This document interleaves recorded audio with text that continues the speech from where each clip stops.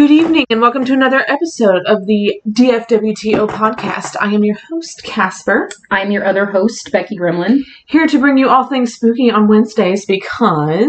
Wednesdays are for podcasting and all the things. I just realized I had the recording volume up really loud. I'm really sorry if your ears are now mush.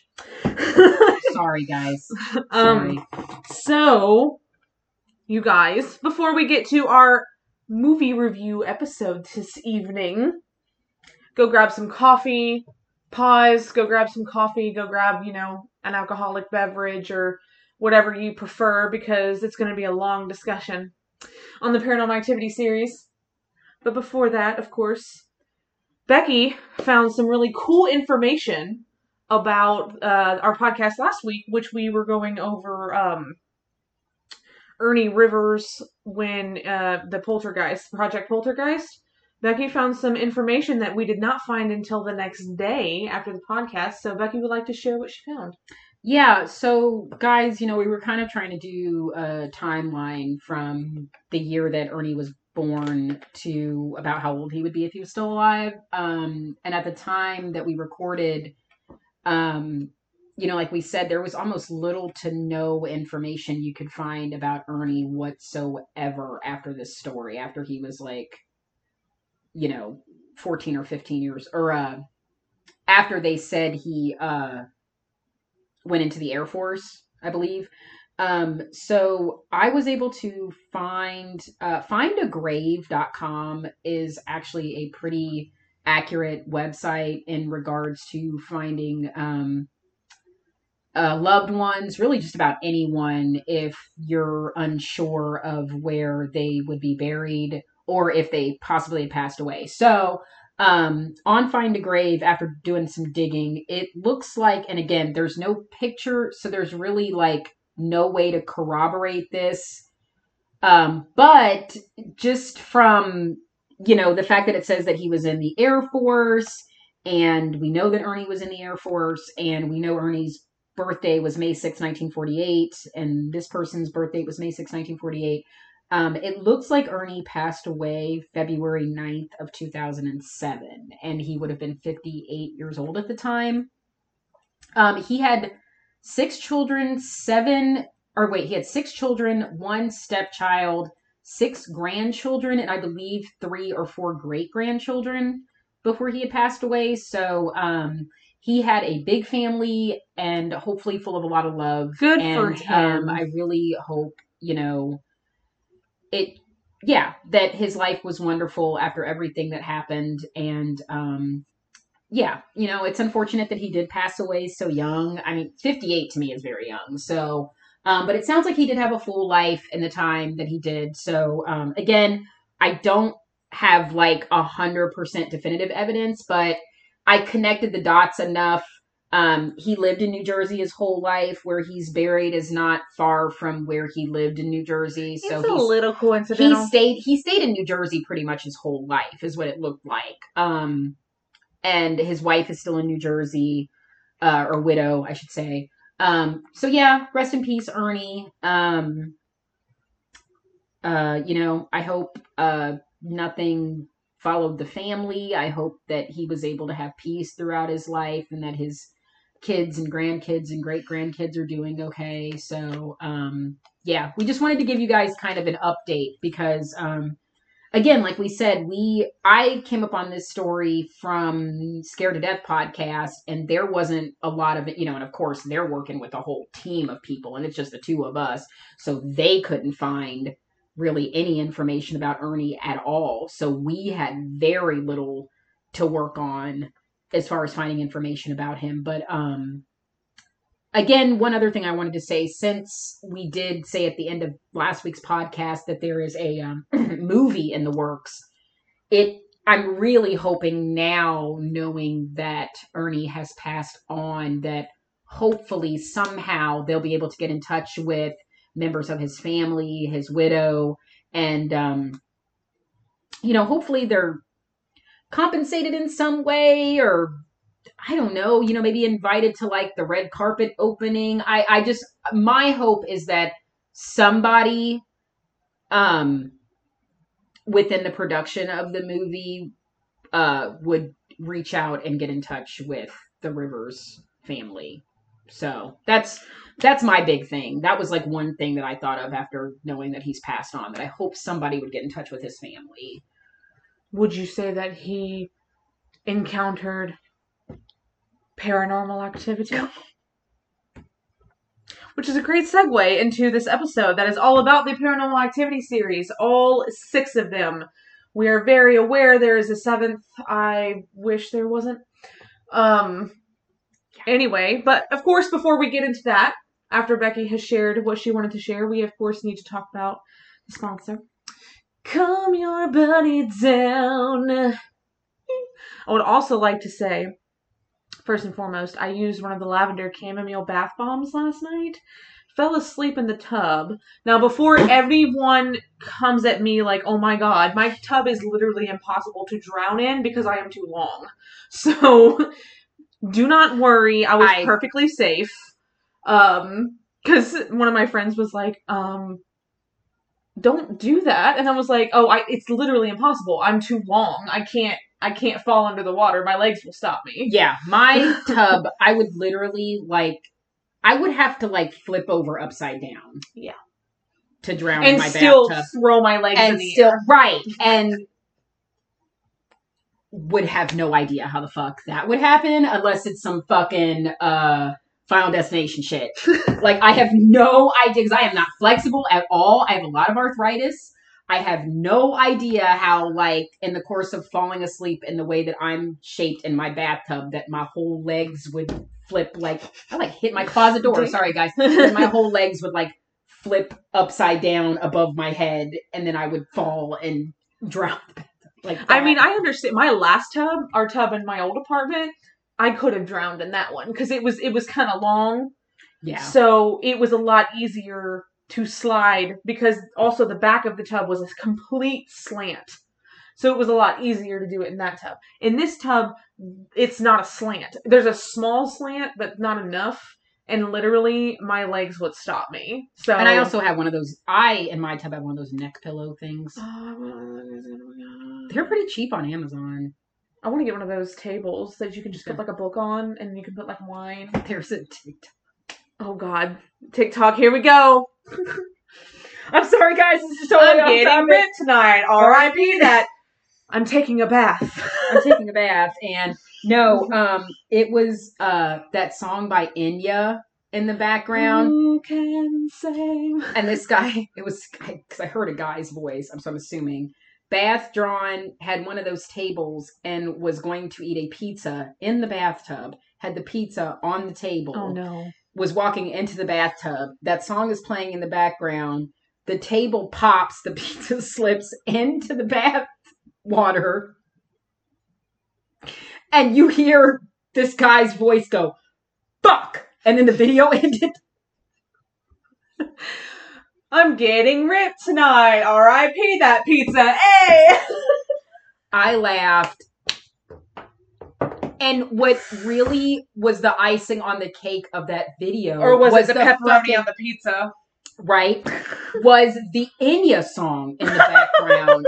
The whole, who can say? Pizza slips in. Another day. Fuck! I'm like, holy, I'm fucking losing. You, like me with that fucking I watched it over and, right? Sometimes TikTok videos, all it takes is the fucking whatever music they pick to go with the video. I will watch that shit over. I'll watch it 45 fucking times. Would I have laughed as hard as I did with a rat jumping off of that without the Piano Man music? Probably not.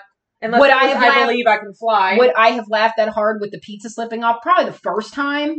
But I watched it 40 fucking times because that goddamn Enya song. And then he just yelled, fuck! And then the video ends. I was like...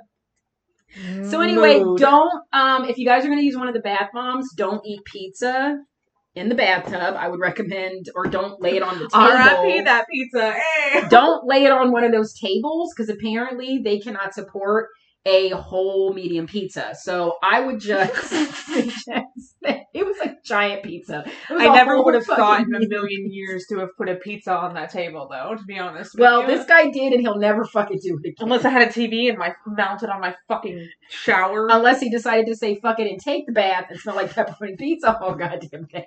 What bath bomb did you use? A medium pizza from Papa John's?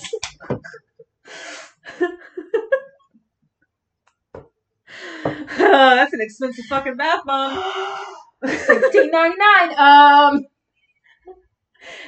All around me are familiar faces.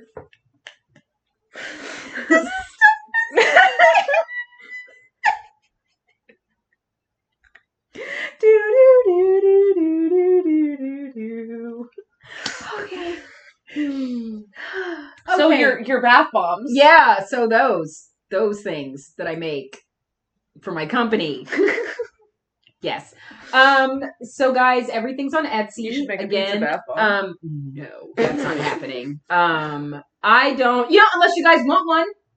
You that can would DM be disgusting. CRBD on. No, I'm absolutely not gonna make a fucking pizza. No way. If I could get a mold and make it look like a pizza, that would be cute. That'd be cool. But what not would you one make it that's smell gonna like? Meat? Smell like or cheese. No, Who the wants smell to of smell cheese like is awful. Jungle Gyms. I'm gagging that whole fucking aisle. Okay. I mean, I love to eat cheese, but Yes. I don't want to smell all of them together in one room. Could you imagine how disgusting your bathroom would smell? Every cheese. Your bathroom would be. I No. don't even want to think. Okay, we got way off topic. Sorry, guys. bath Don't bombs. think about cheese. Or not. Anyway, that was awful. Don't think about cheese. Sorry.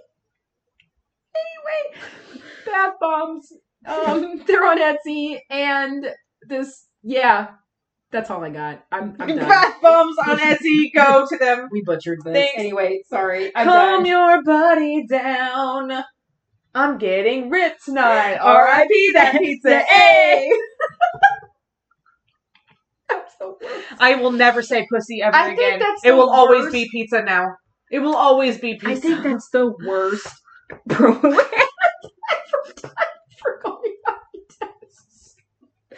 You guys, there's a new moon eclipse tomorrow, and I've had a rough day already. I've had a rough life. I wasn't even gonna. I've had a rough 37 years. I've had a rough 28 years. However the fuck old I am. I almost forgot. I have a birthday coming up, and I literally almost forgot. Well, I'm over here like 28. Okay, so my birthday's in June, so by January, I already say the age that I'm going to turn for that year. So by the time I do turn that age, I forget how old I actually am. So in my head, I thought I was turning 38. And I was like, huh, what? And then You're turning 37. I was like, yes. I was Okay. like, did I miss a whole other year? Like when I 2020 thought, never happened. like when I thought, It was. but then I thought I missed 2021 too, because I was like, wait, I'm not turning 38. Wait, I can do the math. Wait. Math. Year you were born. Carry the one. And with the remainder. Which I'll get for 20. Which I'll get for number 12. Fucking. I am done. So TikTok is ruining us. TikTok is ruining our lives. It's all your fault. It's a life ruiner. It I didn't ruins even want it, and you were like, you have to, and I was like, God damn it, and then I have it, and You know why though? How much joy is it? hours just How go much by. joy? I look at the clock, I'm like, what fucking... When your husband comes home and you turn around and jump because you realize you have been on TikTok for almost 3 hours and it's 3:30 and your husband's home and you've done nothing. Like you have literally done nothing. Like I have literally, I've heard the door and I jump and I'm like, it's 3:30. It's come to the point now where when people ask me what I'm doing, they're like, "What are you doing tonight?" Or "What are you doing tomorrow night?" I'm like, "I'll probably go home, make dinner, shower, and then watch TikTok." I act like it's a movie or a show. Like, I'm like, I'm just gonna watch TikTok all night. Yeah. All night. Remember me telling All you night. that I got stuck on one guy's page because he literally went through 24 parts of one story that started through one TikTok where I had to know the backstory? You motherfuckers on TikTok, let me tell you something. This shit pisses me the fuck off about TikTok. When they do the story time. And it's 24 parts and I'm so in. And they're a minute apiece. And before you know it, you've spent an entire episode of a show on TikTok. Watching. So if they're a minute apiece, yeah, I spent 25. I watched a half-hour sitcom of one guy telling one story on fucking TikTok. Wait, but it was a really good story.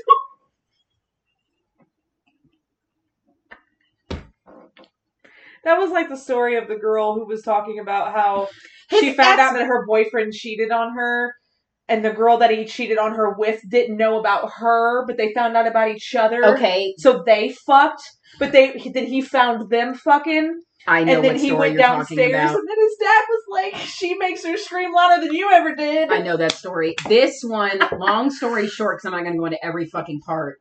Gay guy caught his closeted brother-in-law at the time having an affair with his friend.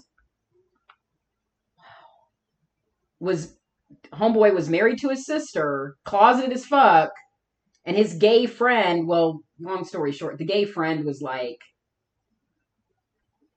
that's just kind of fucked up. Like, if you know, and I've heard this, like, if you start messing with someone and you know they're closeted and you're like, they're in a straight relationship and you're like shaming them to come out, like, and you think it's okay to cheat with them, like, because you really are gay, so it's okay for us to, no, the fuck it's not, because you're still cheating and you need to be your genuine self, and that's fucked up to that person that's closeted too, because you got them all fucked up in the... Anyway, I've heard of that shit happening before, and that irks my fucking nerve. You do not do that to someone. That is gaslighting. That is super fucked up. You know, closeted brother-in-law finally came out and is with a partner and, you know, is happy, but, like, look at all the shit he had to go through. Like, DFWTO therapy session. Yeah, don't do that. Don't do that. Just, even people that are closeted, like, leave people alone. Let people... They'll figure it out themselves. They'll figure it out. Don't fucking... They'll figure it out. Yep, they definitely will. Anyway. Lots of that before they figure it out. And then... I almost said, well, that's mostly just women. No, it's not. No, it's not. No, it isn't. No, it isn't. You really were about to say that? And I was like, honey, no. I'm sorry. I'm very gay. I am very limited. I am very limited to my holes. I apologize. I just... No, men like it too. Gay anyway, men. So, well, and straight men. Yeah. Okay. So I dated a guy. Well, you know, I feel like I'm not going to say his name. I feel like I mean, I did too, and he... What's really funny is that Becky definitely not straight. Becky met me while I was with him. Let's just put it this way. And was like, neither one of you were straight. Let's put it this way. We both have exes that are questionable. Oh, for sure. That, like, we know, but do you know what I almost just said? No. What? I almost just said, yeah, and the girls that I were with were questioning. What? I'm going home. Questioning what? What were they questioning? Am I straight? Let's fuck around. Let's find out. We are never gonna get to these fucking you movies. have to do that anyway. I'm sorry. If you Google, if you've ever taken a quiz, if you're gay, happy Pride. I lost my mind when I saw that because I was like, first of all, stop. I've done Second it. of all, did you ever get those teen magazines and you were like, I gotta take this quiz? Does he love me? I hated those because my dumb friends wanted to do those, and I was like, who gives a fuck? I hated those because he never loved me. Just kidding. I didn't care if he did or not. Because I'm not straight. have you ever tried to look back at a moment in life where you ever were straight? Like, I sincerely, like, especially when, like, TikTok brings up shit, and I look back at my childhood, and I'm like, was I ever straight? I look at old pictures of myself, like, kid Right. pictures, and I'm like, honey. No. You, no.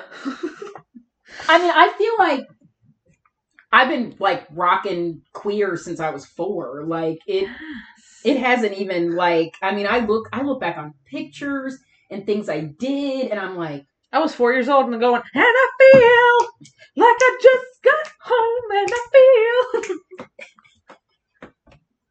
Do you believe?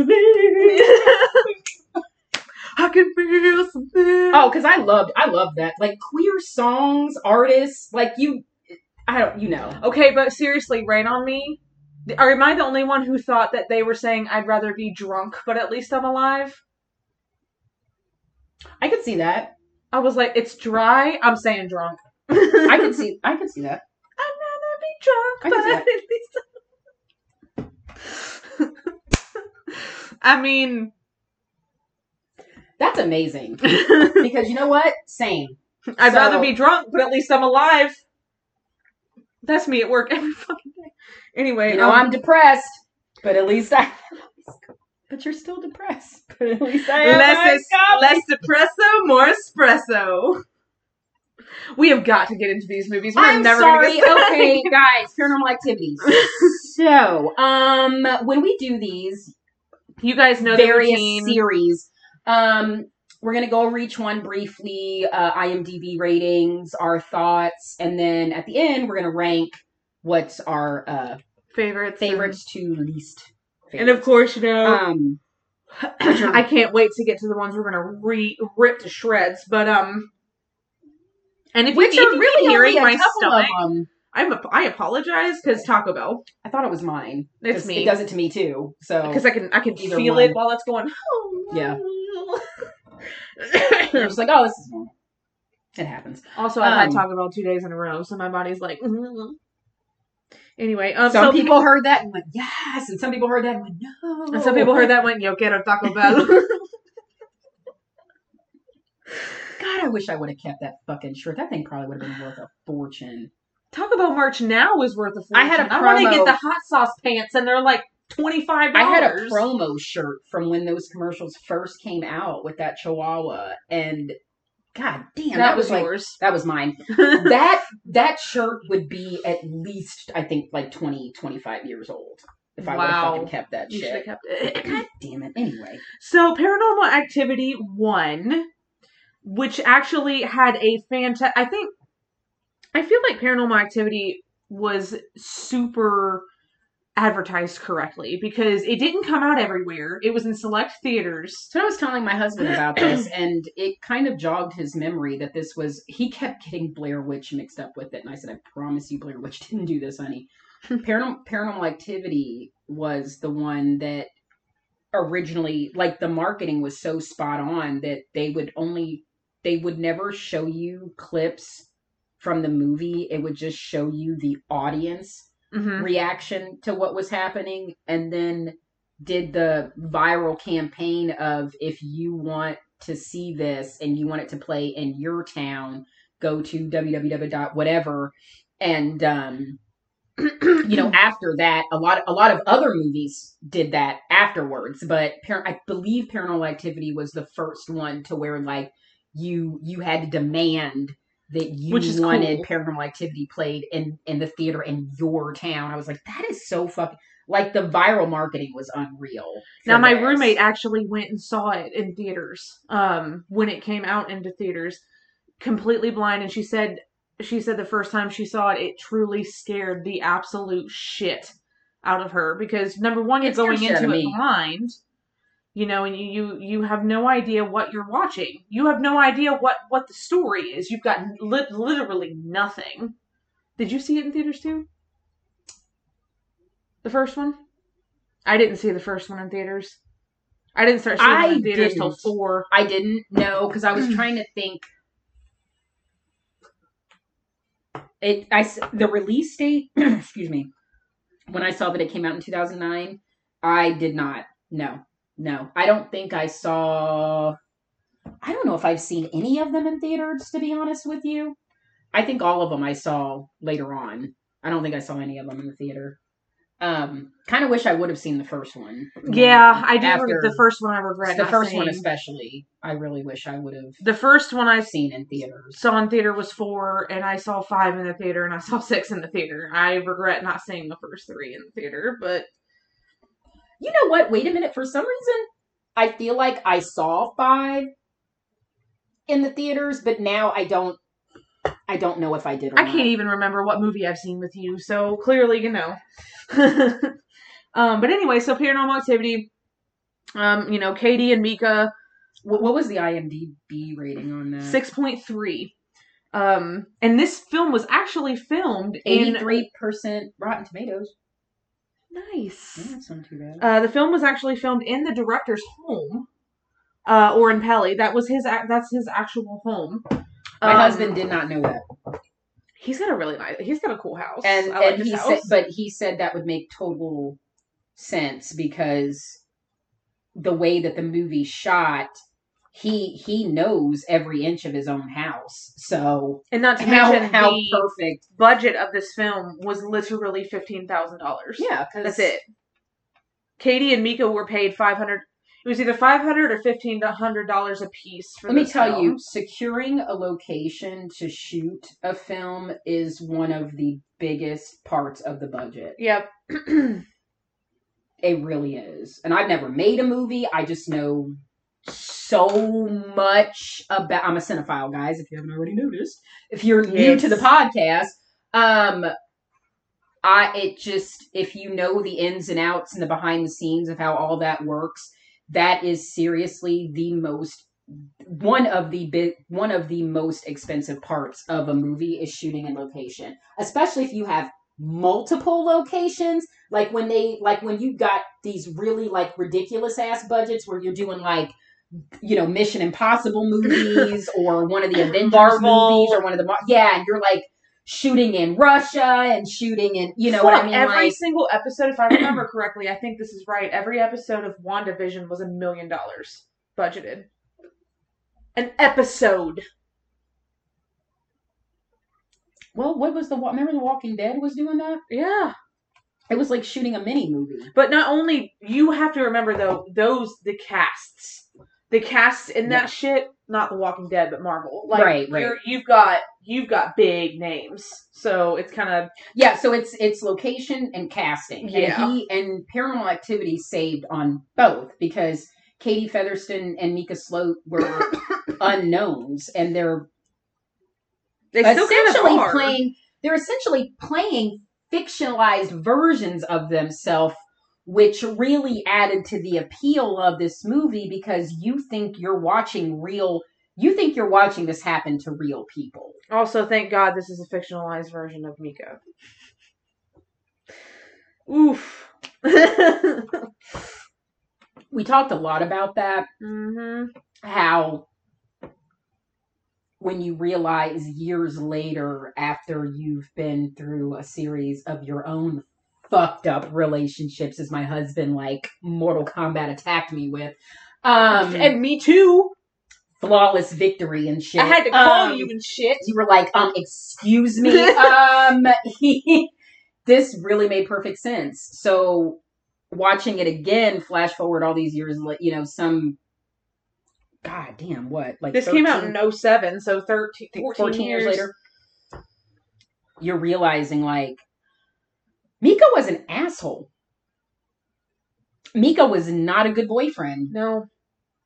He was selfish. You're my girlfriend. This is my house. I'm going to take care of the problem. And he gaslit the fuck out of her. Didn't listen to anything she said. I didn't buy a Ouija board. Oh, you motherfucker. I didn't buy one. I borrowed. Like, that right there is gaslighting. I've been in a relationship where someone used to do that to me. Can you come down here and see? And even when she was mad at him, can you come down here and help me figure out what's on this Ouija board? I don't give a fuck what's on the Ouija board. I'm like, girl, you tell him. He's like, oh, she's mad. Yeah. Like, by the end of the movie, once she's, like, full-on demon, you're just like, okay, bye, Mika. Okay, bye. You have, like, no sympathy for him at all by the end of the movie. Like, yeah.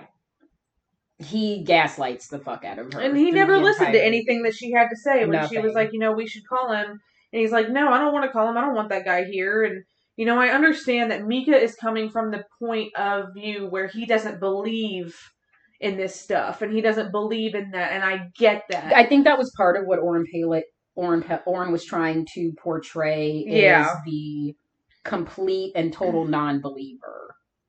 Because anytime you ever, no pun intended since it's in the literal title of the movie, anytime you're ever making a movie, whether it's found footage or not, that's a paranormal ghost movie, there's always at least one person in the movie that doesn't believe. You have the total skeptic. They don't believe in anything because you need that, because in real life you need that.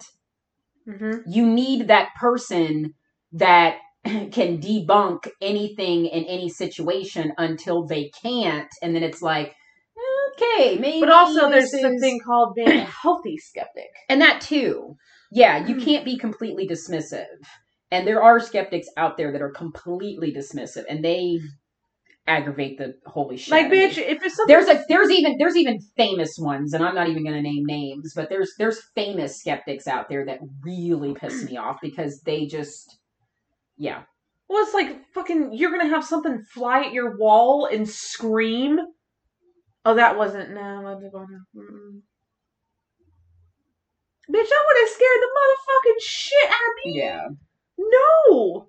So anyway, you're following Katie and Mika, and Katie, she has these talks with the medium that comes over, or the psychic. This is one of the central parts. This is kind of in the middle of the movie when shit's really happening, and this medium comes in, and you're kind of getting a backstory. She's giving you a backstory, because he, typically they are going to ask questions like, did something happen in your childhood? Because he basically deduced that this was not a spirit, but something demonic that particularly is attached to her. Because Mika's like, well, why don't we just give it what it wants and, gone? And he's like, because what it probably wants is Katie. Right. And she tells him stories about her childhood and her and her sister coming up, and apparently something happened. Like there was a fire that happened in their house. They lost everything. Nobody was hurt, but they lost everything.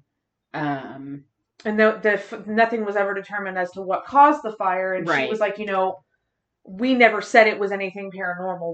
We didn't know. And she's like, then we moved. And she's like talking about how it has basically followed her. Well, didn't they say they lived with their grandma? Did she say they lived with their grandma? I don't remember her saying that. But okay, but she did mention that they moved. Yeah, as many times as I've seen this movie, you would think I remember it word for word. I've seen this movie an ungodly amount of times. Same. And then he starts going around the house, and he goes, like, predominantly the activities in here, isn't it? And he's in their bedroom, and she's like, yeah, and basically he gives her a name and number of a demonologist, because he's like, quite frankly, I'm very uncomfortable with dealing with demons. And he's like, you're gonna be fine. And she's like, oh, thank you. And he left. And Katie wanted to immediately call the demonologist, and Mika said no. He didn't want anything to do with it. And Katie's like, okay, well, if it gets worse, I'm gonna call him.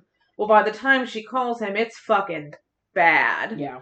By the time she actually calls him, because fucking Mika's just like dismissing it, and it gets to the point where she finally calls him, but she can't get a hold of him because he's actually in another country.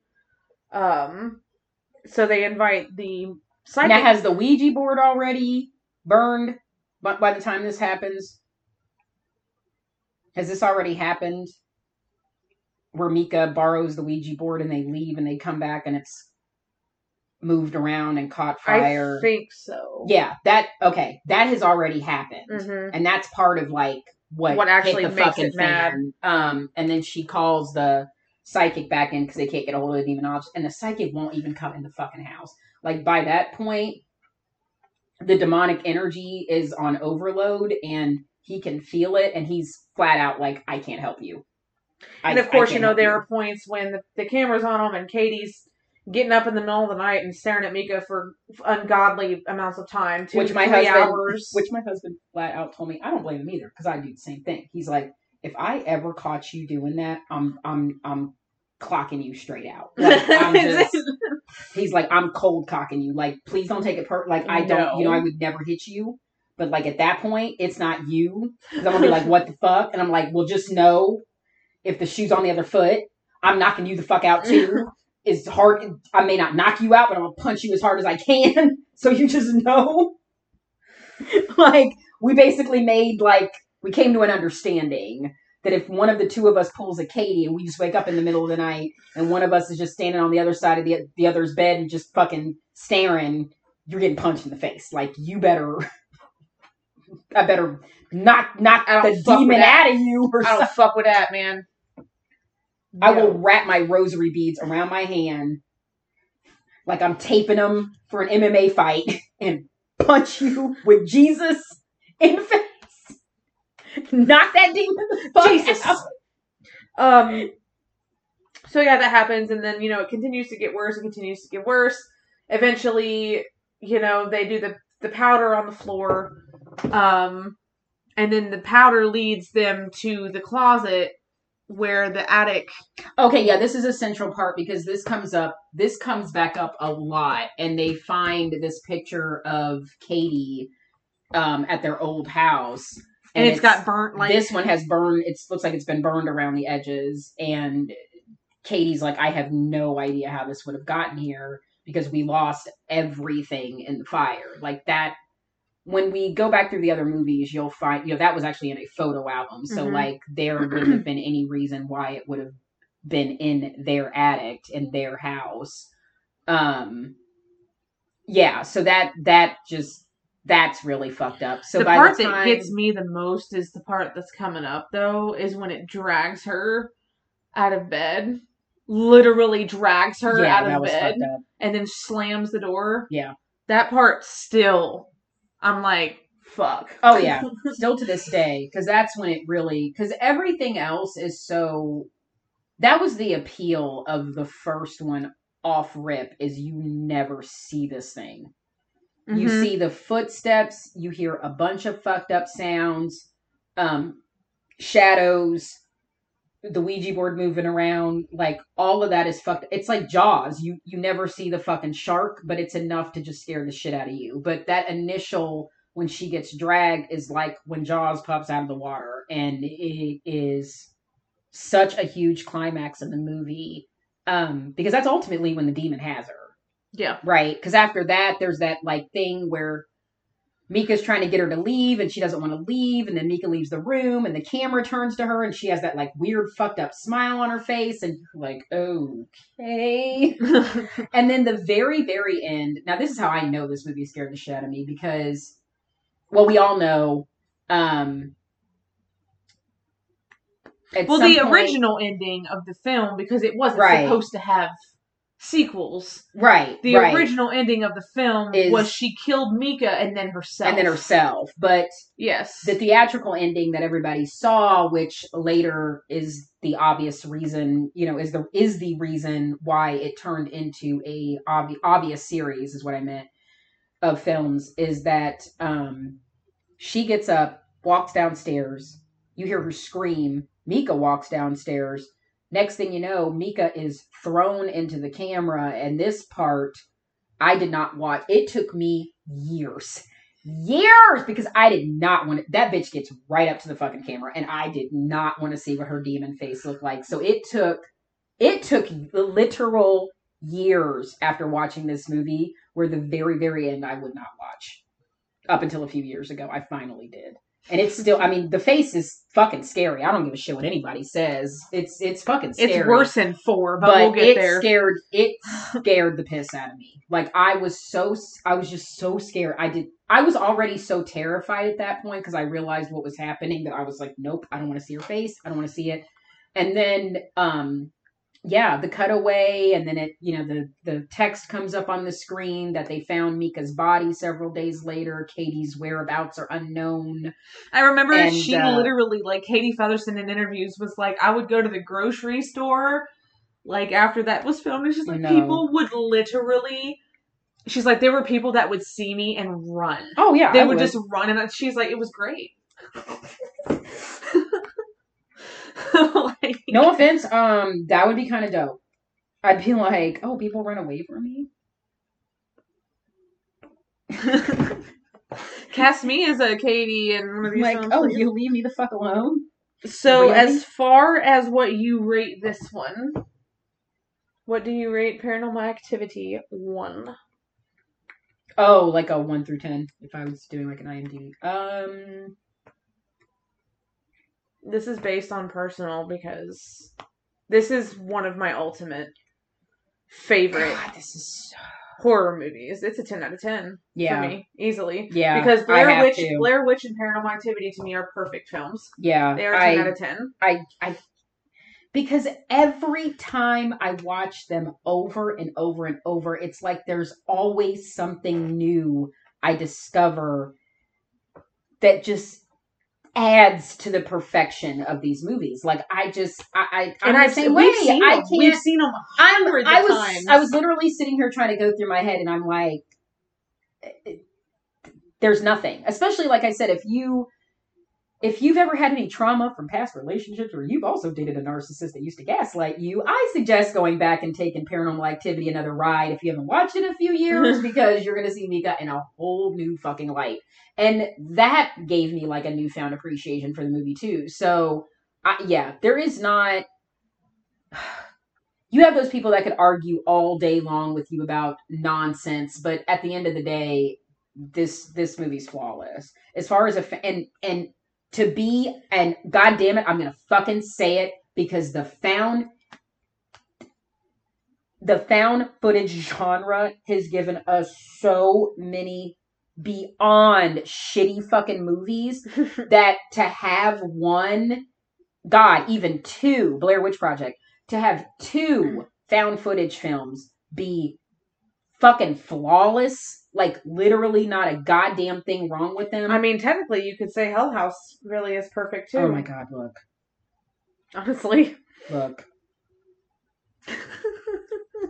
Sometimes you have to dig through the third shits. One is... I don't even want to talk about it.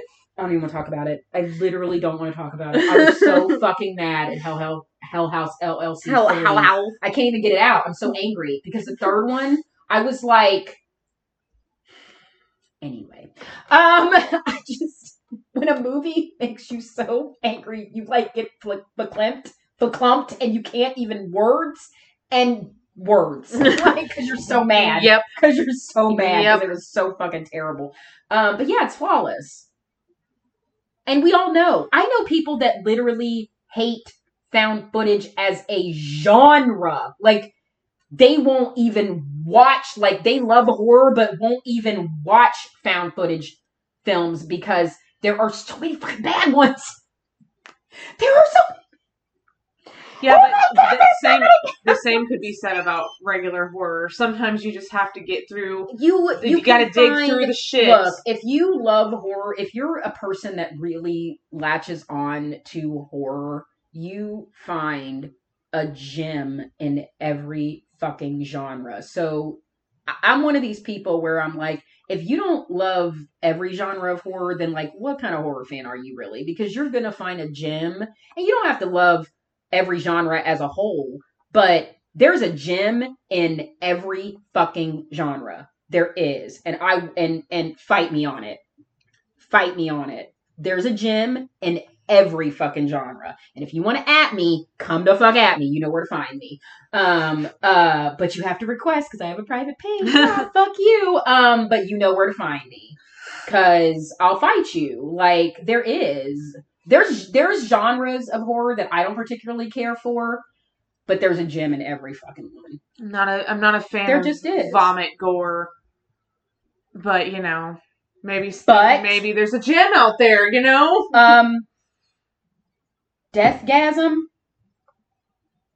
That's probably the most popular one. Literally, the whole opening of the movie, there's a giant, and I mean, I hate it too, but like that scene is insanely amazing. Mhm. Like that's what I'm saying. There's a gym. There is. I don't care what you say. I literally don't care what you say, whether you like it or not. There's one in every one. There just is. But yeah, this movie's flawless. I can't. You just be picky as hell if you're. And then those are the people where I'm like, well, then why don't you get 15 grand and make your own fucking movie?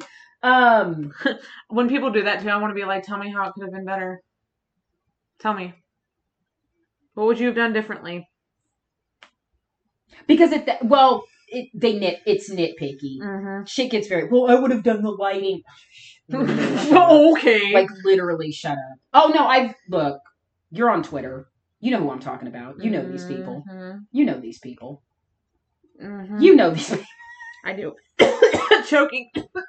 Well, the sound in that scene. Don't die. Well, the sound in that scene, and they didn't have the water bottle, and I would have. You know what I'm talking. You literally know what I'm talking about. I mean, that one scene in Game of Thrones where you could literally see the Starbucks cup. That's incredible. That was really fucking great. That caused a worldwide sensation. That's when you know they stopped giving a shit. All right, guys. So, Paranormal Activity 2. Fucking Sophie Turner and her jewel. I'm so sorry. That's life. And that's the tea. It's life. Paranormal Activity 2 was the prequel to Paranormal Activity 1. Katie and Mika were in it as well. And then we brought in Molly Ephraim, who played Allie. I believe Ephraim. Sprague. Is it Sprague? Graydon. Are you talking about Christy? Honeychild, that name. Anyway, I'm sorry. I'm not trying to. I think it is Sprague Graydon. That. Who the fuck was Brad? Oh, Brad was her boyfriend. I'm like, who the fuck is Brad? Brad was Allie's boyfriend. And then Brian Boland played the dad. And I don't know why on IMDb's picture he looks so freaking young in this picture. Ooh, weird. I don't. Well. So basically, and then you have Vivis Colombetti, who plays Martine. So in this one, you're following Christy, who is Katie's sister, and she has a boy. She has a son, and she names him Hunter. And when Hunter's born, like, things start kind of being weird. They bring him home. The house is ransacked. Well, we should preface that. Okay, so Christy is Daniel's second wife. Mm-hmm. His first wife, he's widowed. And Allie is his daughter from that relationship. And him and Christy have baby Hunter. That's their child together. And not long after bringing Hunter home, do things start happening in their house. They come home and they think the house has been burglarized. But the only thing that's actually missing is, wasn't there a ring? It was a necklace. A necklace that her grandmother had given her. Yeah. And the box of tapes that Katie had taken over there. Yeah, that comes back in another movie, but you find out that there was some stuff that their mother. So in this, because isn't there a point where when Christy brings the tapes, or when Katie brings the tapes in that movie? I forget which one it is. But when Katie was it the beginning of 2 or the beginning of 3? I think it's the beginning of 3. When Katie brings the tapes over, she says, "How did I get all this from when Mom died?" Oh, yeah. It was the beginning of 3 when Christy brings the tapes over. That was the beginning of 3. She's like, "Can I store some stuff at your house?" And she's like, "That's right," because that's their basement. And then they didn't mention the tapes until the third one. You're right. Until the third one. You're right. Because Katie looks at and she goes, "How did I get all this shit after Mom died?" That's right. So that's the only thing that's missing. And so the Daniel decides to have cameras installed in the house. And the cameras start catching. Well, like one thing that I remember that was really crazy was he said something about the pool cleaner keeps popping out of the pool. And they're like, "What the fuck?" And then they look back at the footage, And you literally see the thing, like, it looks like somebody picks it up out of the fucking pool, and you're like, what the fuck? So, like, that was one thing that was really crazy. The dog. They have a German Shepherd. Dog. They have a German Shepherd, remember? And the dog never as shit really starts happening, that dog never leaves Hunter's room. Until she finally does and then gets hurt. Yeah, and then the dog it gets drawn into the basement. Mm-hmm. And then something comes out of the basement and hurts the dog.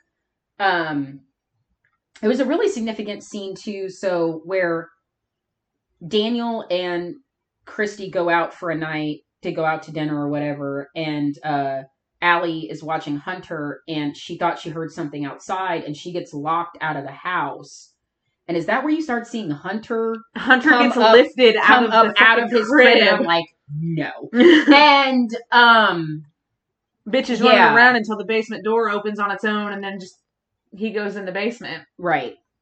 And then by the time they get home, she's nowhere to be found, and he's back up in his crib. Right. And then Allie shows up. She shows up, and they're like, what the fuck? And she's like, you don't understand, like... And then she shows him the video, and he's like, yeah, see, that was a gust of wind. And she's like, what the fuck are you talking about? That wasn't a gust of wind. So, throughout this happening, Allie does some research, and she's talking to her boyfriend about it, where she looks into Katie and Christy's family history and finds out that, like, going back, I think, like 60 years, Hunter is the first boy to ever be born in their family lineage. So, and they actually do discuss, like, and you're like, what the fuck? That they would sacrifice their first male-born son for riches. Now, how did that come about? Because she was reading how did she find that information? Was it when that symbol... does that symbol show up in the second one? That symbol doesn't really show up until the third one. But... Okay, so I've got I forget how exactly she figured that out. I gotta look that up, because that's a really central part of it. It is, because she's like... Because he's reading it. Figures out... He's trying to give her a back massage, and she's like, no, because she's reading basically the entire plot of this entire series. Because, I mean, you do wonder when... Oh, okay. As stuff starts... Okay, when Christy... Now, at one point, Christy believes it's haunted, and she starts talking to Katie... And that's when her and Katie talk about when they were kids. Mm-hmm. And, like, don't you remember what used to happen when we were kids? And Katie's like, yeah, I remember you stopped talking. Mom wouldn't stop crying all the time. She's like, just don't talk about it. If you just don't talk about it. Just ignore it. Just ignore it. She kept saying that. And then Allie becomes... Since Allie's from a previous marriage and she starts looking more into the family, that's when she discovers... And she starts thinking, oh, okay, well, Martine that we mentioned was their housekeeper. And Daniel fires Martine when she burns sage in the house because Allie speaks Spanish, and she is telling Allie that there are evil spirits in this house. So Allie starts to believe that there is demonic activity in this house. And she discovers that humans can make deals with demons for wealth or power by forfeiting the soul of the firstborn son. Yep. Once she starts researching demons. And then it says, if the deal is not fulfilled, the demon will stick to the family until another son is born. And as she's telling this stuff to her boyfriend, that's when she discovers that Hunter is the first male to be born on Christy and Katie's side of the family since the 1930s. So like I said, over 60 years. It also makes sense, too, because both of the houses in the first one and the house in the second one, the first house is Katie's, the second one is Christy's. How in the fuck can they afford those houses? Unless they were passed, someone passed money down to them.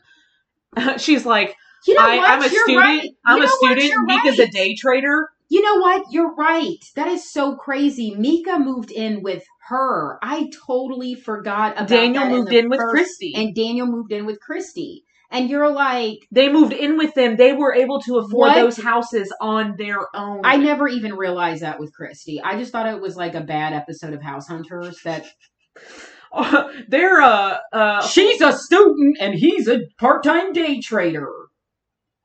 Their price range for houses $2 million. is $2 million. And you're like, Well, I mean, because this is what? It was in San Francisco? yeah. Where Where was the- Carlsbad? That's, yes. But where, still California. Where period. the fucking, well, anyway, you're in like LA. You're in the Richie Rich. Especially Christie's fucking house. Jesus Christ. That house was ridiculous. That's the why pool I'm like, in the fucking backyard and shit, well, bitch. Katie had a pool too. Oh, that's right. Shit, bitch had a pool too. God damn it. Like they're. You know what? You're right. The rich ass houses. I was like, oh wow, grandma's I house. actually figured that out from the first one when she said that she was a student and Mika was a day trader. I'm like, When you said that, I'm like, how the fuck did they The afford a only house way in they California with a pool in the? I was like, the only way they could have afforded that is if they were riches in their family. Their grandmother worshipped this demon and wanted riches, which hereditary. Hello, same exact. So that would go like concept. all the way back. Yeah, that. Literally, the movie That- Hereditary. that It's the this- same demon.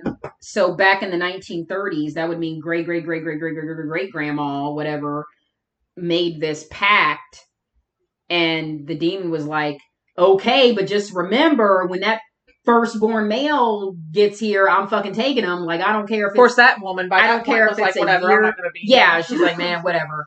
And down the line, they think they're okay because they're like, phew, missed another one. Phew, missed another one. And all of a sudden, a hunter's born, and it's like, oh shit. Yeah, like he's oh gonna no! Oh no! Yeah, so So basically, this entire film, things are getting bad. everything's centering around a hunter. Once you start to figure out, once Allie says that, you pretty well figure out that that's who they're coming after. So they text that's showing up on the screen each night is giving you like the date and night 1, night 2, night 3. So as it's going along, one part shows you that this was right after Mika had died. Mm-hmm. And that's when they take the dog to the vet, and Christy's Christy's alone in the Christy's house alone in the house. with Hunter She gets dragged into the basement, from the upstairs, all the way down the stairs, all the way through the house, down into the basement. By the time they come back home, Allie and Daniel and Christy is acting really fucking crazy. Won't let anybody near Hunter, is acting real, aggressive towards Allie. They Allie's also, like- one thing that we forgot to mention in the first one that they show in the second one, they're both bit.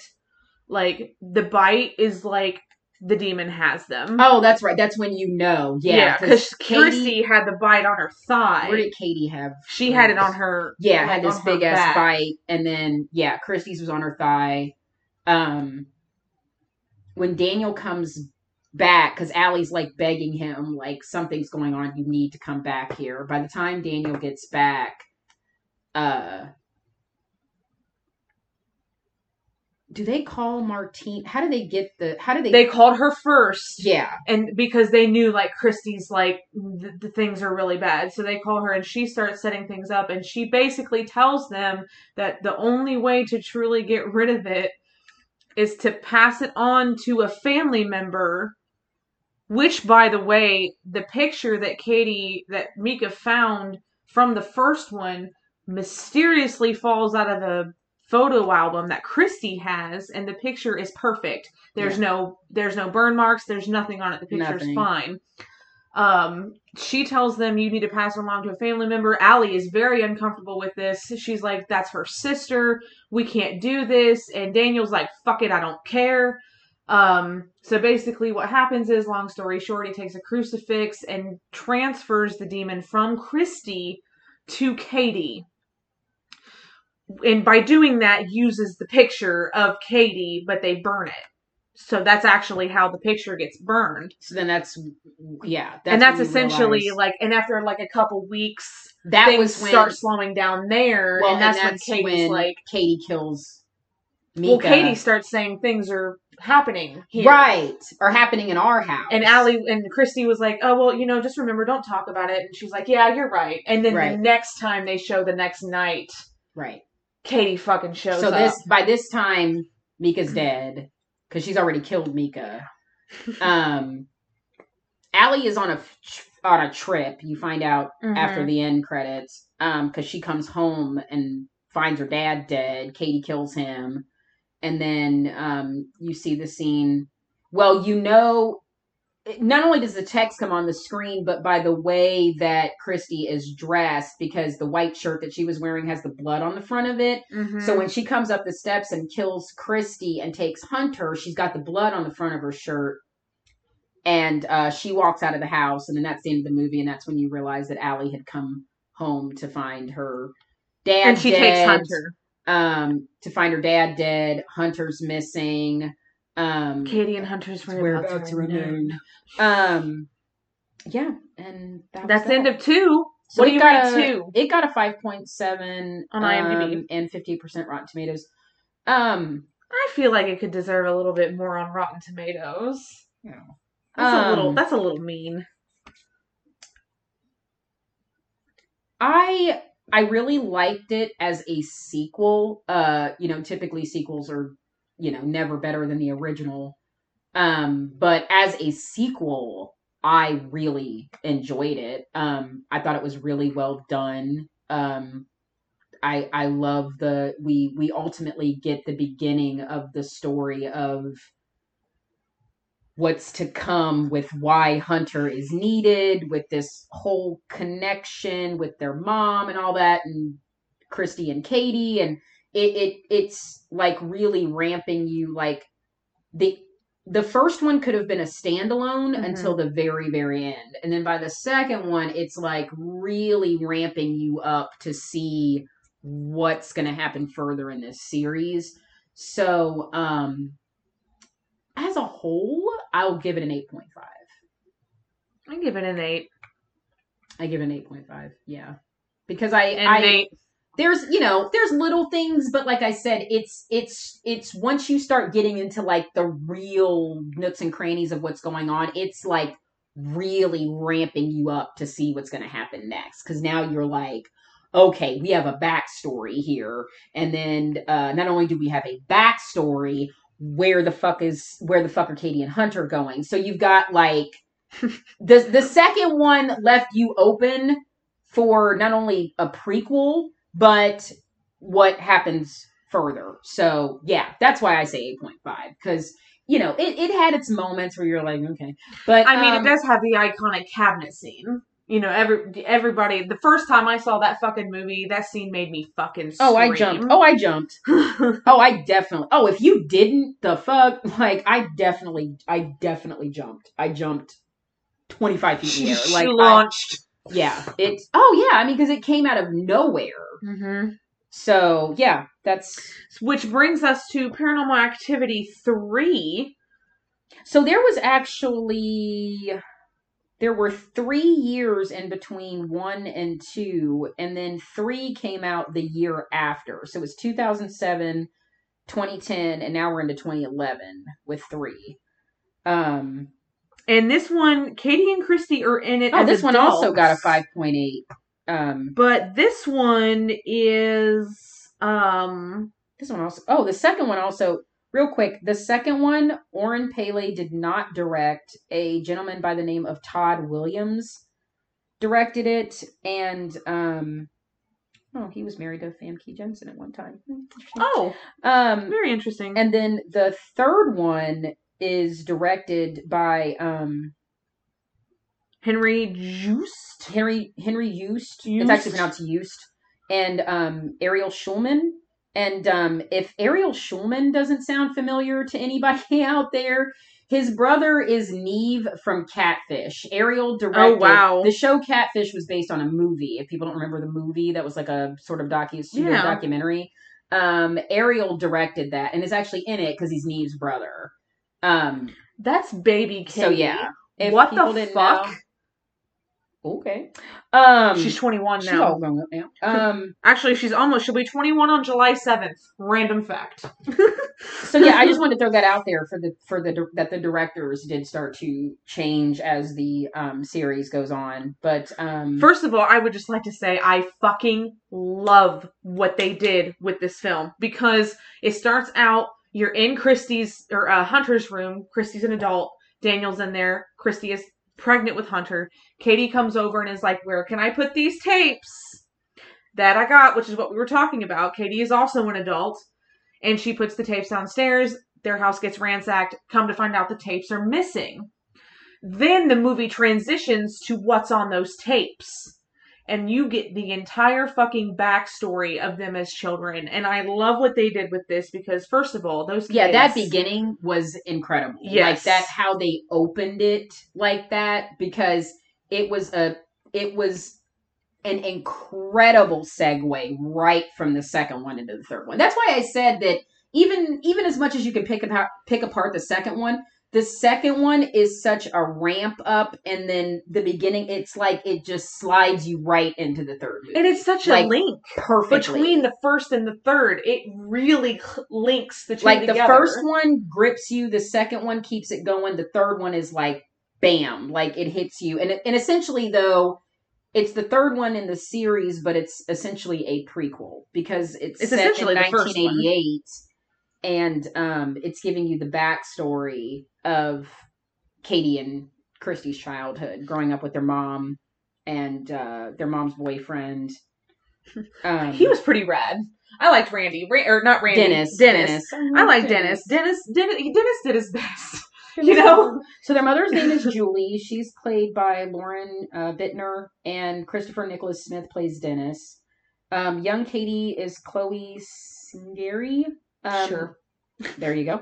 And young Christy is Jessica Tyler Brown. So, yeah, this one got a 5.8 IMDb and a 66% Rotten Tomatoes. So you find out that... again, since we need a reasoning for why the cameras are rolling, Julie's boyfriend, Dennis, is a videographer. So he, when weird things start happening, well, first they're filming a birthday party, and you see Katie kind of off to her, well, no. It's Christy. You see Christy off to herself, because Christy's the youngest, Katie's the oldest. You see Christy off to herself, and she almost looks like she's talking to somebody, and you're kind of like, okay, what's going on? And as the movie's going on, from the beginning, you realize it's an invisible friend, and then the invisible friend has a name, and his name's Toby.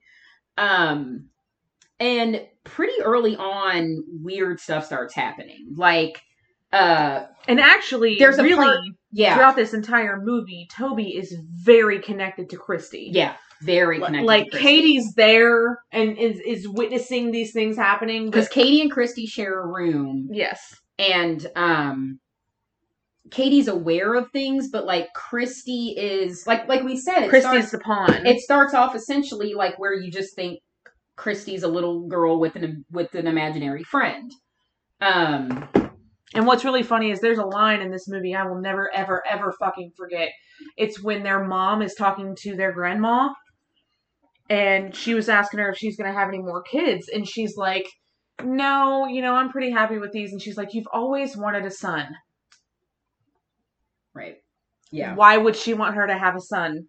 Please have a son so we can sacrifice him so we can pay our debts. That's what Grandma was saying. Well, don't you think it's weird, too, where the part where Grandma was watching the kids and she's playing dress up, and she literally puts a veil on Christy and says, don't you make the perfect little bride? Who you marrying, Toby? Oh, this is where he gets a name. That's right, because he doesn't have a name in 1 or 2. No. This is actually where, this is the movie where he gets the name. Where the Toby name starts to follow within the series of films, because this name does get brought back up. So there's a part in the movie where Julie and Dennis are in their bedroom and they're smoking a little weed and they start making out and you think Yes, they're going to have... Joyce? She's so adorable. Can we talk about how hot their mom is, she's though? like, I am a mother. Genius. She's hot as hell. I'm not going to lie. I think, okay. Total biggest crush. Total probably MILF. Katie, to be honest. Katie Featherston. Good God in heaven. But their mom. Mom is hot. Oof. Oof. Their mom is straight up hot.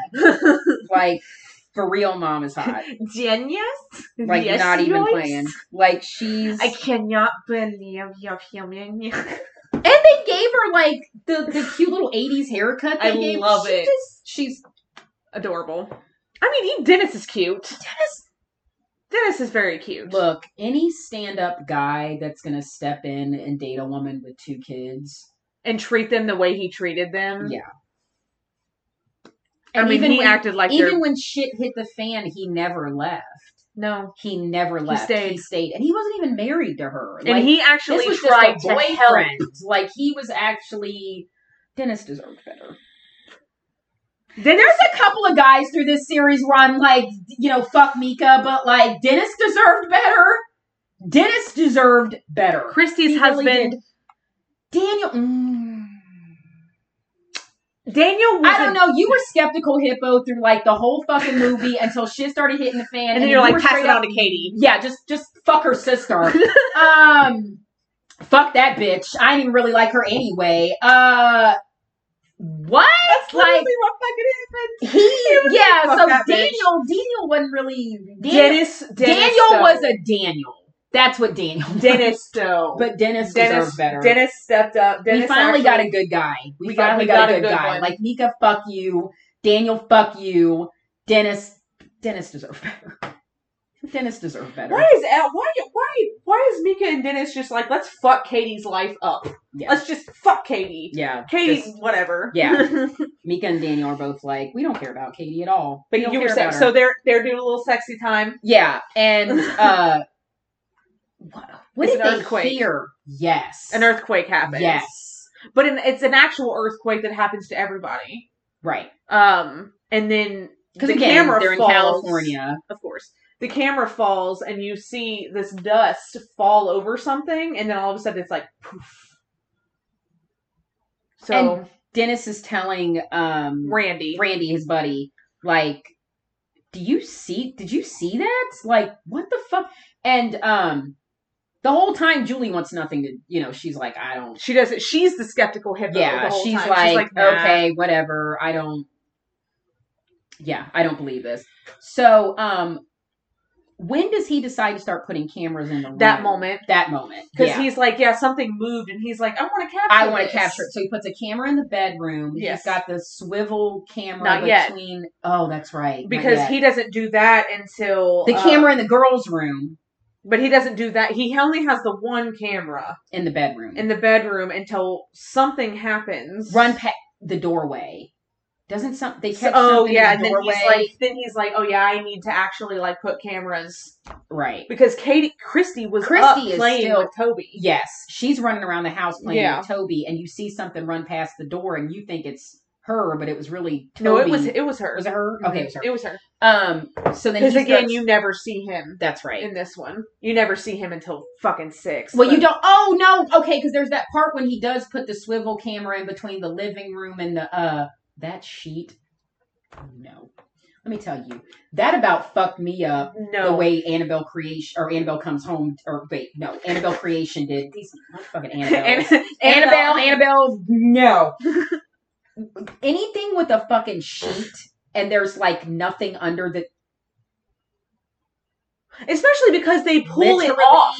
No. In Annabelle Comes Home, they pull it off. Or Creation. God. Like, as it's coming towards her, it's like, and then it pulls off and there's nothing there and you're like, what the fuck? And yeah, so when he does put all the cameras up and he puts that swivel camera between the kitchen and that's when the babysitter is there. The kitchen and the living room. Yes. When the babysitter shows up. Also, fun fact too, Dennis moved in with Julie. That was Julie's And that was Julie's house. Yes. Yep. Yep. And because well, she thought she had heard something behind her. And she turns, and then you see you see something in a sheet. Well, remember and the moment when she turns around and it's gone. Okay, well, look, it fucked me up even more when, like, it's in the kitchen, she's sitting in the kitchen, it swivels to the living room, nothing there. Swivels back to the kitchen, she's sitting there, swivels back to the living room. All of a sudden, you see that sheet standing there. Just swivels there. back to the kitchen, and you're like, what was that? There. And then swivels back to the living room, nothing there. You're like, swivels back to the her, kitchen, and there it is. There it is. And I'm like, she turns around and it goes, no. I was like, no. So what the fuck? She gets freaked out, goes upstairs, and check on the girls, and then opens, like, kind of gets close to where that attic door is, and something actually comes at her. So there's like a crawl space closet, little closet crawl space door in the girls' room, because the girls' room is on the second level of the house, and the camera is kind of like in that corner. Yeah, because at night you'll see Christy talking to something in that corner, which is Toby, but you don't, again, until the very, very last one, you don't see what Toby looks like, but you know Toby's there. Yeah, the babysitter gets totally freaked the fuck out. And now, was that when they were watching? Was she watching both girls? Because doesn't one of them get sick and has to... No, she was watching both. That was when she was watching both of them, because they were both asleep in the bed. Right. Okay. And then they get home and she fucking books it. Like, as soon as they get home, she's like running. I'm out of here. Like, and then that's when Dennis the next day watches the tape and sees that and is like, what? The part that scared me the most, besides the ending, because let's talk, the ending of this movie is that's so right. amazing. Okay, so wait. This is the part I'm thinking of. Christy gets sick. Julie and Dennis take her to the hospital. Dennis calls Randy, his buddy, to watch Katie, and Katie wants Randy to play Bloody Mary, and shit hits the fucking fan. They think it's they're in the bathroom, the door's locked, rattling, the whole room starts shaking like it's an earthquake when the lights go out. Randy gets a really big scratch across his stomach.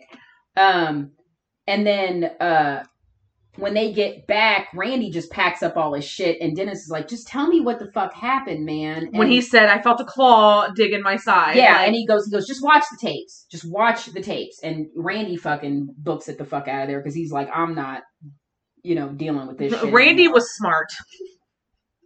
And then the part that gets me the most, and the part that actually gets them out of the house and takes them to their grandmother's house, is even before this, when the stuff happens to the babysitter and all, even before that, that closet, he finds all these strange... Oh, that's when you see the symbol. You see that original, you see that it's a triangle with a circle in the middle. That's the first time you ever see that symbol. He finds a book about demonology and finds that symbol and looks more into it and discovers that it belongs to a witch's coven that brainwashes girls into having sons and then forces them to give up their sons, and they don't remember anything about it afterwards. And he does actually try to talk to Julie about it. And Julie wanted nothing to do about it. She gets super pissed. She's like, I want you to get rid of the... I want these cameras out of here. Like, I'm done. I don't want to deal with this anymore. So, and that's when it gets to the point where, like, I don't remember how it gets set up, but I remember the camera that's looking at the living room and the kitchen. It looks in the living room. It looks in the kitchen. Everything's fine. It looks in the living room. It looks in the kitchen. Nothing in the kitchen. Nothing. It's completely empty. Right. And then it goes back to the living room, and as it's painting back to the kitchen, everything from the kitchen falls from the ceiling. Yeah. And that scared the fucking that scared the shit out of me, because Julie lost it. And then Julie was kind of like, oh, at that point. So that's what actually ultimately takes them to her mom's, their grandmother's house, where they're staying, and, their grandma's being all hospitality, and I was like, oh, whatever. And, this is when shit gets fucking real. The end of this film is Well, because probably... even before that happens, Christy told, when they're still in their room, the demon tries to take Katie. Remember, it grabs her and pulls her in, and Christy says, I'll do whatever you say. I'll do whatever you say if you'll just, I'll do it if you leave Katie alone. So by this time, the ending is when everything goes ape shit. Like, Julie and Dennis are in a room. They start hearing stuff. You start clearly seeing people in the house. You're like, when I tell you the ending of this movie fucked me up the first time I saw it, holy Lord. So basically, it kind of just starts off where everyone's going to bed. They're waking up by a noise. It's like, what, 2, 3 in the morning? It's 1 a.m. in the morning. It's 1. And they're woken by a loud noise. Julie goes to investigate. When she doesn't come back, Dennis goes to look for her. And as Dennis is running around, that's when he starts to see all those occult images, and then sees a bunch of women dressed in black, including Lois, who's the grandmother. Dude, when he walked into that garage and turned on the light, and there was like just women. Oh my god. Like literally just everywhere. He comes back into he comes back into the house, finds Julie at the top of the stairs, but when you see her, she's actually levitating. And her body gets thrown into him. Yeah, and she's dead by that point. And then he gets up and finds Christy, and they run into a closet together. Toby's right outside the closet, and then they get out of the closet, finally are able to get out of the closet, and they find Katie at the bottom of the stairs where Julie was thrown, and she's like crying over her, and he goes up and touches Katie, and she turns around and like demon inside of her screams, and he gets thrown back and is obviously injured because he can't get up. He's like crawling. Right. And at this point, Katie gets up, Lois comes out, and Lois looks at him, and oh my god, he fucking dies and is like completely completely in half. Yeah, back broken, basically. Snapped. And then Christy's like, come on, Toby, or let's go, Toby. Yeah, Christy and Katie leave with their grandmother and go upstairs, and then Toby comes with them. Now, you guys may not know this. I didn't know this until I was, researching a lot into this movie. At the very end of the third one, if you slow-mo it, like when she goes, come on, let's get ready, and then they go upstairs, if you slow-mo it, there is a 1-frame picture of Julie and Dennis's bed at the old house catching on fire on its own. And that's it. It's that fast. But you have to watch it in slow motion or you'll miss it. So right after that happens where she says, come on, Toby, it goes, like, it looks like, Salt and Pepper Wars, like if it was the end. Looks like somebody like cut a tape off. Yeah. So it looks like that, and then it goes. Right. If you slow mo that, it is a picture of Julie and Dennis's bed on fire, which is exactly what Katie was talking about. Their old house burnt to the ground. Oh wow! Which is why in the 6th one there was a new house built there because it burnt to the ground, and it was crazy. 1 frame, and I had to watch it in like deadpan slow motion. You'd miss it otherwise. It's so fast. But I wanted to point that out to you guys in case you guys didn't know. So it's like that quick little glimpse of knowing what Toby right did that, or they might have done it. Who knows? But it was clearly demonic. So what do you rate the third one? Excuse me.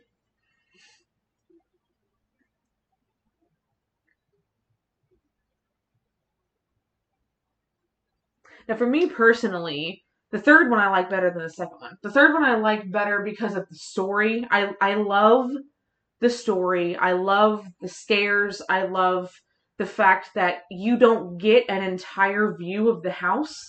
So a little bit's left up to imagination. I give this one a solid 9. Because I like it so much.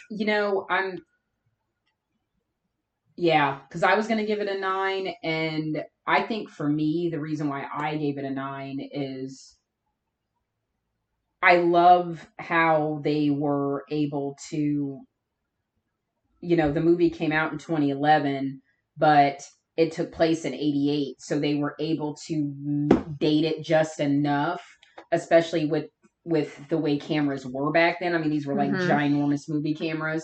Yeah. And just that whole sequence where he had it on that swivel. I loved that. There's only a few scenes that utilize that, but that, you know what it made me think about? It made me think it was sort of like Poltergeist. Yeah. I mean, it really had some like, Poltergeist effects to it. And, that movie, if that movie kind of set the precedence for, any type of film to come out afterwards that had to do with any type of poltergeist activity or paranormal things going on, like that movie really set the precedence. Like, oh, for sure. When shit starts happening in the movie, when, you go in the kitchen and all the fucking chairs are stacked up on each other and shit like that starts happening. I mean, that's essentially like what starts happening in their house. And you only get like, and again, a little goes a long way. There wasn't a lot, the dust settling the way it did, that was fucked up. Toby under the sheet, that was super fucked up. So there's just these few little things. And again, it all going back to the kids and tying everything back around to Katie and Christy and all that, introducing the grandmother more and her character playing the role of this, leader of this coven of witches. So yeah, I a 9. I give a pretty solid 9. Again, you could get nitpicky on we're about to do stupid some things, but 5.8 4. Oh, 4. Now we're getting into 4. 4 is a comedy. And again, here we go another year. So we've got 2010, 2011, 2012. So like pretty rapid fire by the time we get to the fourth one. This one got a 4.6 IMDb and a 23% Rotten Tomatoes. Well, yeah, Rotten Tomatoes was not kind to this movie at all. So this one starts out with a completely different family, and you're like, so now we've gone from California to Arizona. Yep. 5 years have gone by. And I need a Paranormal Activity movie see this to fill in those years. Those 5 years. Because I need to know what happened. So now we're back. So essentially, like I said, the third one is a prequel. So basically the fourth one, you're picking up 5 years after the second one. So this is 5 years after Katie took Hunter. Mm-hmm. But again, you're not in California, you're in Arizona now. And there's this random family, this little boy playing soccer, his sister's there, yada, yada, yada. The little boy's name is Wyatt. And you have absolutely no idea what's going on. You're like, what the fuck is this family? The mom is... Okay, so the father in the movie is Doug. He's played by Stephen Dunham. The mother's name is Holly. She is played by Alexandria Lee. The daughter is Alex. She's played by Catherine Newton.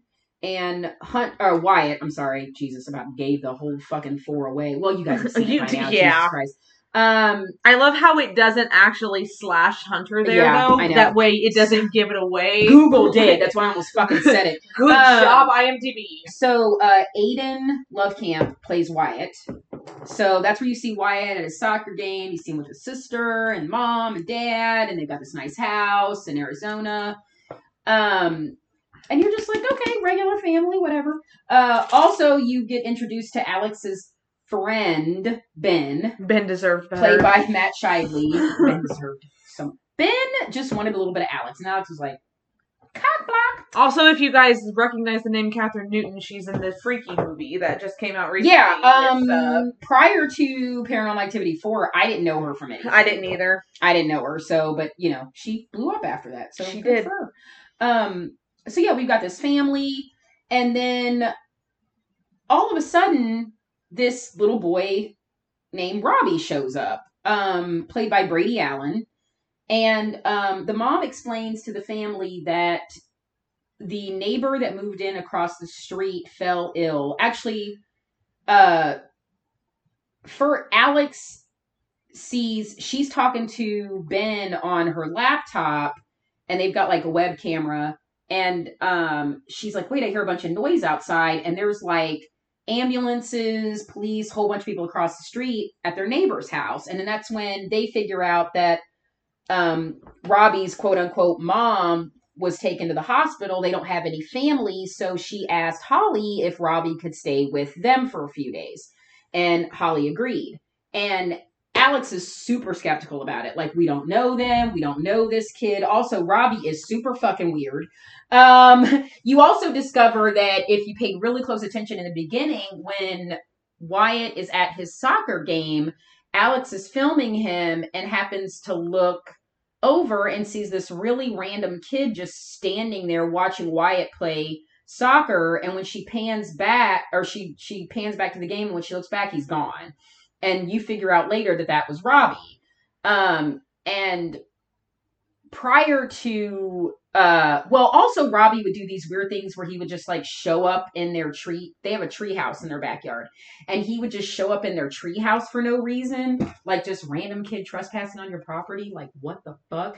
And then Alex is just like, oh yeah, they said that. Like, let's just take him back across the street. That. Like, he just does that. Do that all the time. Just wanders out of the house and like nobody's Let me tell you something. Just let your kid wander. Well, I mean, look at who his quote-unquote mom was. Right. So, you never know who Robbie's mom is. You never see her. Supposedly she's in the hospital. They're having Robbie. Yeah, at this point you have no idea what's going on still. And Robbie is just acting weird as fuck. And he pulls out his Shimp Shuba. Is that what he called that thing? This kid is so fucking weird. So he's unpacking. He keeps a fucking old fork wrapped up. But it's a special fork, remember? It tells the future. Right. That's right. And then his toothbrush, toothpaste, his stuffed Shimp Shuba, whatever. That's 100 years old or whatever. Fuck. I don't know. The kid is weird as all get out. He wears socks with sandals. I literally don't understand. His whole outfit, like, even his pants look like an old man's sweatpants that they just cut short to make into a little... Like, his whole outfit looks like it came from a Lost and Found. Like, it makes no sense. Like, nothing about this Robbie kid makes any fucking sense. He doesn't even look like... Like, it's just weird. Like, he doesn't, like... Okay, little things like the way he dresses. And again, this is supposed to be in 2012. And that is one thing that I like, that like they do keep up with technology in the movie. They've got a she's got her web camera on her laptop. And this one they utilize an Xbox. They utilize an Xbox because you got the Kinect on the Xbox where it's got the what are those lights called? It's just a Kinect. It's the way that they can set up the Kinect. The Xbox But Kinect. See, that's called something because there's an actual machine that does that. Remember when we went to Kinect? It's a little thing that's about this big. Is that what that's called? And it's a rectangle. No, I know what it is because we... But that's what it's called. It's called the Xbox Kinect. We didn't hook ours up because we were like, fuck that. I don't want a fucking camera in my fucking house. But the effect that it does with those lights is called something else, though. That's called something different. But because remember when we were at the reformatory and they used that in that one room because images are supposed to show up? So yeah, they utilize a lot of technology for the time, which is really important. But then, there's like, okay, did you happen to notice that every time Wyatt would like play with a video game or play like Robbie had no interest, almost as if he didn't even know how to use it. It was almost as like this kid came from another time. Like, He didn't even. It's very possible he did. He didn't wear modern clothes. He didn't have modern toys. He didn't. You would think a kid by that age would have had like were DSs around back then? No, I knew Game Boys. I knew Game probably Boys. Game Boys were bigger. Maybe the advanced. No, Nintendo DSs but had to have been around because the 3DS is pretty old. There was some type of handheld. Yeah. You would think that a kid that age in 2011, 2012, when he's staying the night at a friend's house, would have video games or, you know what I mean, or something. He could give a shit. This kid had a stuffy with a weird ass name and a fork.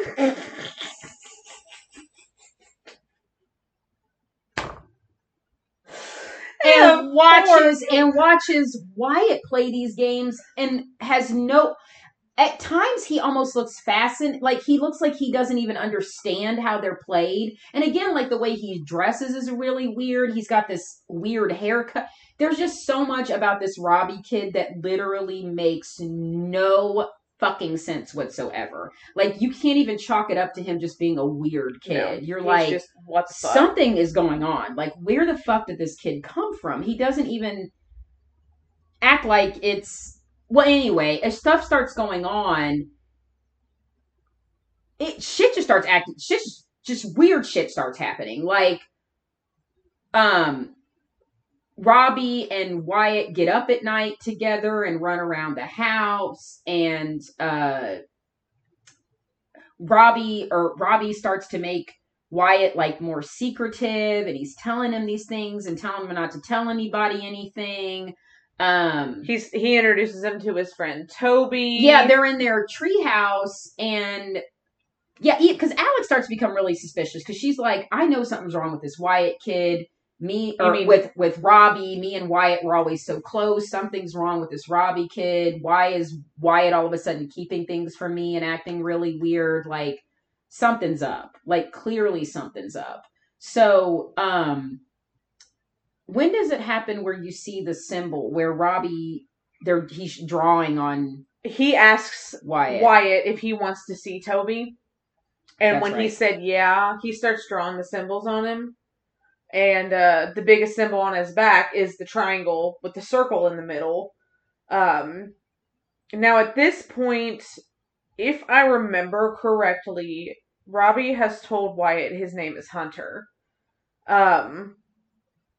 Or no, Robbie didn't tell him. Toby actually told him. Because, no, that happened after. Because that's when he saw Toby. Because he goes downstairs and he gets fucking mad. And he's arguing with something he gets up in the middle of the night. And he's yelling. The Connect thing is like... Is on. And he's like, no, it's not. No, it's not. My name is not Hunter. And you're like... You know, well, wait. Even before that, didn't they pick up something on that Connect... And yeah, he was sitting on the couch and he was moving. Ben sees it and he sees Toby sitting next to Robbie moving. Well, you know it's Toby. And they try to show it to Alex's dad and he's like, oh, look at what you kids can do. Like he thinks it's something they fucking did because he don't fucking know. And so even then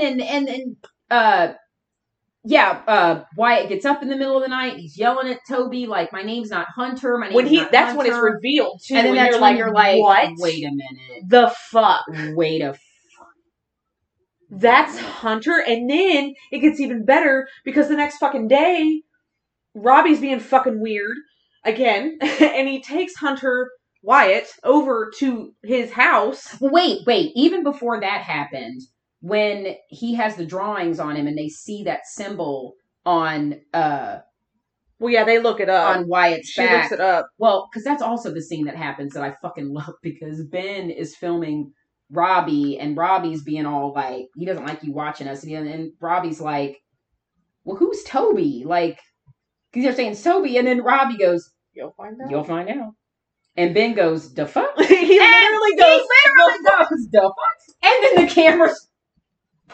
It was the delivery of that line. Because Robbie's standing there with his hands, but he's like, who's Toby? And Robbie's like, you'll find out.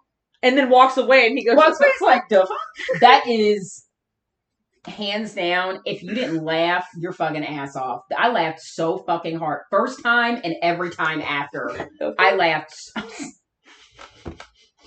I was like, Ben is the shit. Ben the whole time they amazing. had that conversation, her and him, after they found out, you know, like she looked up what the sign meant and everything, and something about a virgin.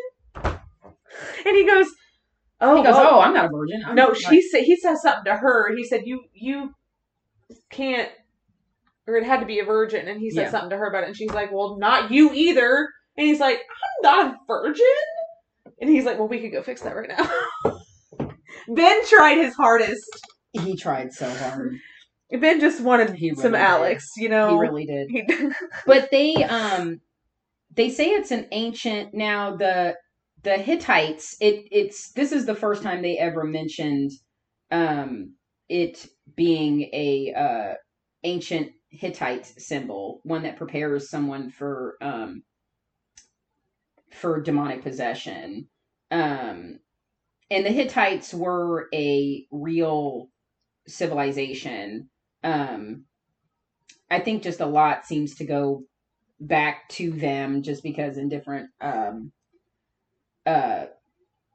things that they did. And they're really the biggest thing is they're one of the oldest known empires in Mesopotamia. So like they wrote in cuneiform, and so their name gets brought up a lot just because they're such an old, ancient, what's the word I'm looking for? An ancient empire. Like they're so old, and like the practices are so old that it always like harkens back to when you're referring to anything like that. That's like an older symbol of anything. So yeah, they bring up the virgin sacrifice thing, and then that's when we get the reveal about Katie. Because this is awesome. Because Alex is supposed to be watching them, and then they're gone. Or no, she looks out the window and she's like, "Where are they going?" And they're going across. She tries to run across the street. That fucking Prius. And then she opens the door, finds. Well, the entire house is not even settled. There's like plastic it's really shit. Fucking weird. Like if they've supposedly lived here for however long, everything's like covered up, covered in sheets, covered in plastic. No, like that place hasn't been lived in. She finds Wyatt and Robbie playing in a bedroom, and it's just a mattress. Like the bed doesn't even have sheets or anything on it. It's really fucking weird. And then that's when we get the big reveal that Katie, because she's like, she's like, "Why are you here alone?" And they're like, "We're not alone." And then you hear a voice behind her, and the camera turns, and you're like, "Yeah." I was like, "What the?" I was like, "Why is Katie here? It's Katie. Why is Katie? What the fuck, Katie? Katie?" And then she goes, "Oh, he looks just like his mom." Talking about Hunter. Well, Robbie gives her a hug, and then before they leave, Wyatt gives her a hug. Or Hunter, or whatever, gives Katie a big hug, and she goes, "You look just like your mother." And she's like, Alex is like, "What the fuck?" I guess. And I mean, I'm over here going, he actually does look a lot like Christy. Well, you find out, that's when you ultimately, and then at some point later, you find out that Wyatt was adopted. Because through the whole movie, you don't know. You're just thinking that he's their kid, and this is just this family, and you don't understand who Robbie is. You still don't get this connection. When you see Katie, you're still like, okay, I still don't get, until you realize that he is Hunter. That's Hunter. But then that's when you start going, well, wait a fucking minute. That's when the questions start coming. Wait a fucking minute. You need to fucking tell me. That's why we were saying we need to know. I need to know what happened. Can we get a Paranormal Activity 4.5? 3.5. Or 3.5. Well, no. 2.5. Yes. 2.5. We'll get there. We need a Paranormal Activity 2.5. I need to know how this incredibly powerful demon lost this child. Kid between California and Nevada in 5 Arizona. California and Arizona in 5 fucking years. And where the fuck did Robbie come from? Because so we figured out that, Robbie is essentially the bait to get Hunter to come back to Katie. because Katie's supposed to have Hunter the whole fucking time, which I'm like, how did you lose him, bitch, for 5 fucking years? And if you're supposed to do like my Bretman Rock voice, like, bitch, how did you lose him for 5 fucking years? Like, how did you seriously, like, how did you lose him for 5 fucking years? That's your Christopher Walken. Yep. It's pretty good. But again, we've said this, and I'm sure other people, this is why everybody has so many complaints with Paranormal Activity 4, because the plot holes are in abundance. And that's as much as the reveals were really cool. Great. It was really cool to find out he was Hunter. It was really cool to find out Katie was Robbie's quote-unquote mom. That was awesome. But it just... What? How the fuck did you lose this kid? How the fuck did you gain this other kid? Where did you fucking walk from California to here? What in the motherfucker? Why is this house the one where everyone seems to gather? Well, I think we kind of figured out that Robbie, you know, if they're taking firstborn sons, then Robbie is one of these firstborn sons, and he's obviously a firstborn son from someone else. Yeah. And, they're just using him. They're just using him, and because they really need Hunter, and you just find out that Robbie is essentially bait, which, you know, we knew that. And it'd be easier to bait Wyatt, quote unquote, with Robbie to get, quote unquote, Hunter back, versus how are you going to plant Katie there to try to get Hunter back? Like, baiting a kid with another kid would make sense.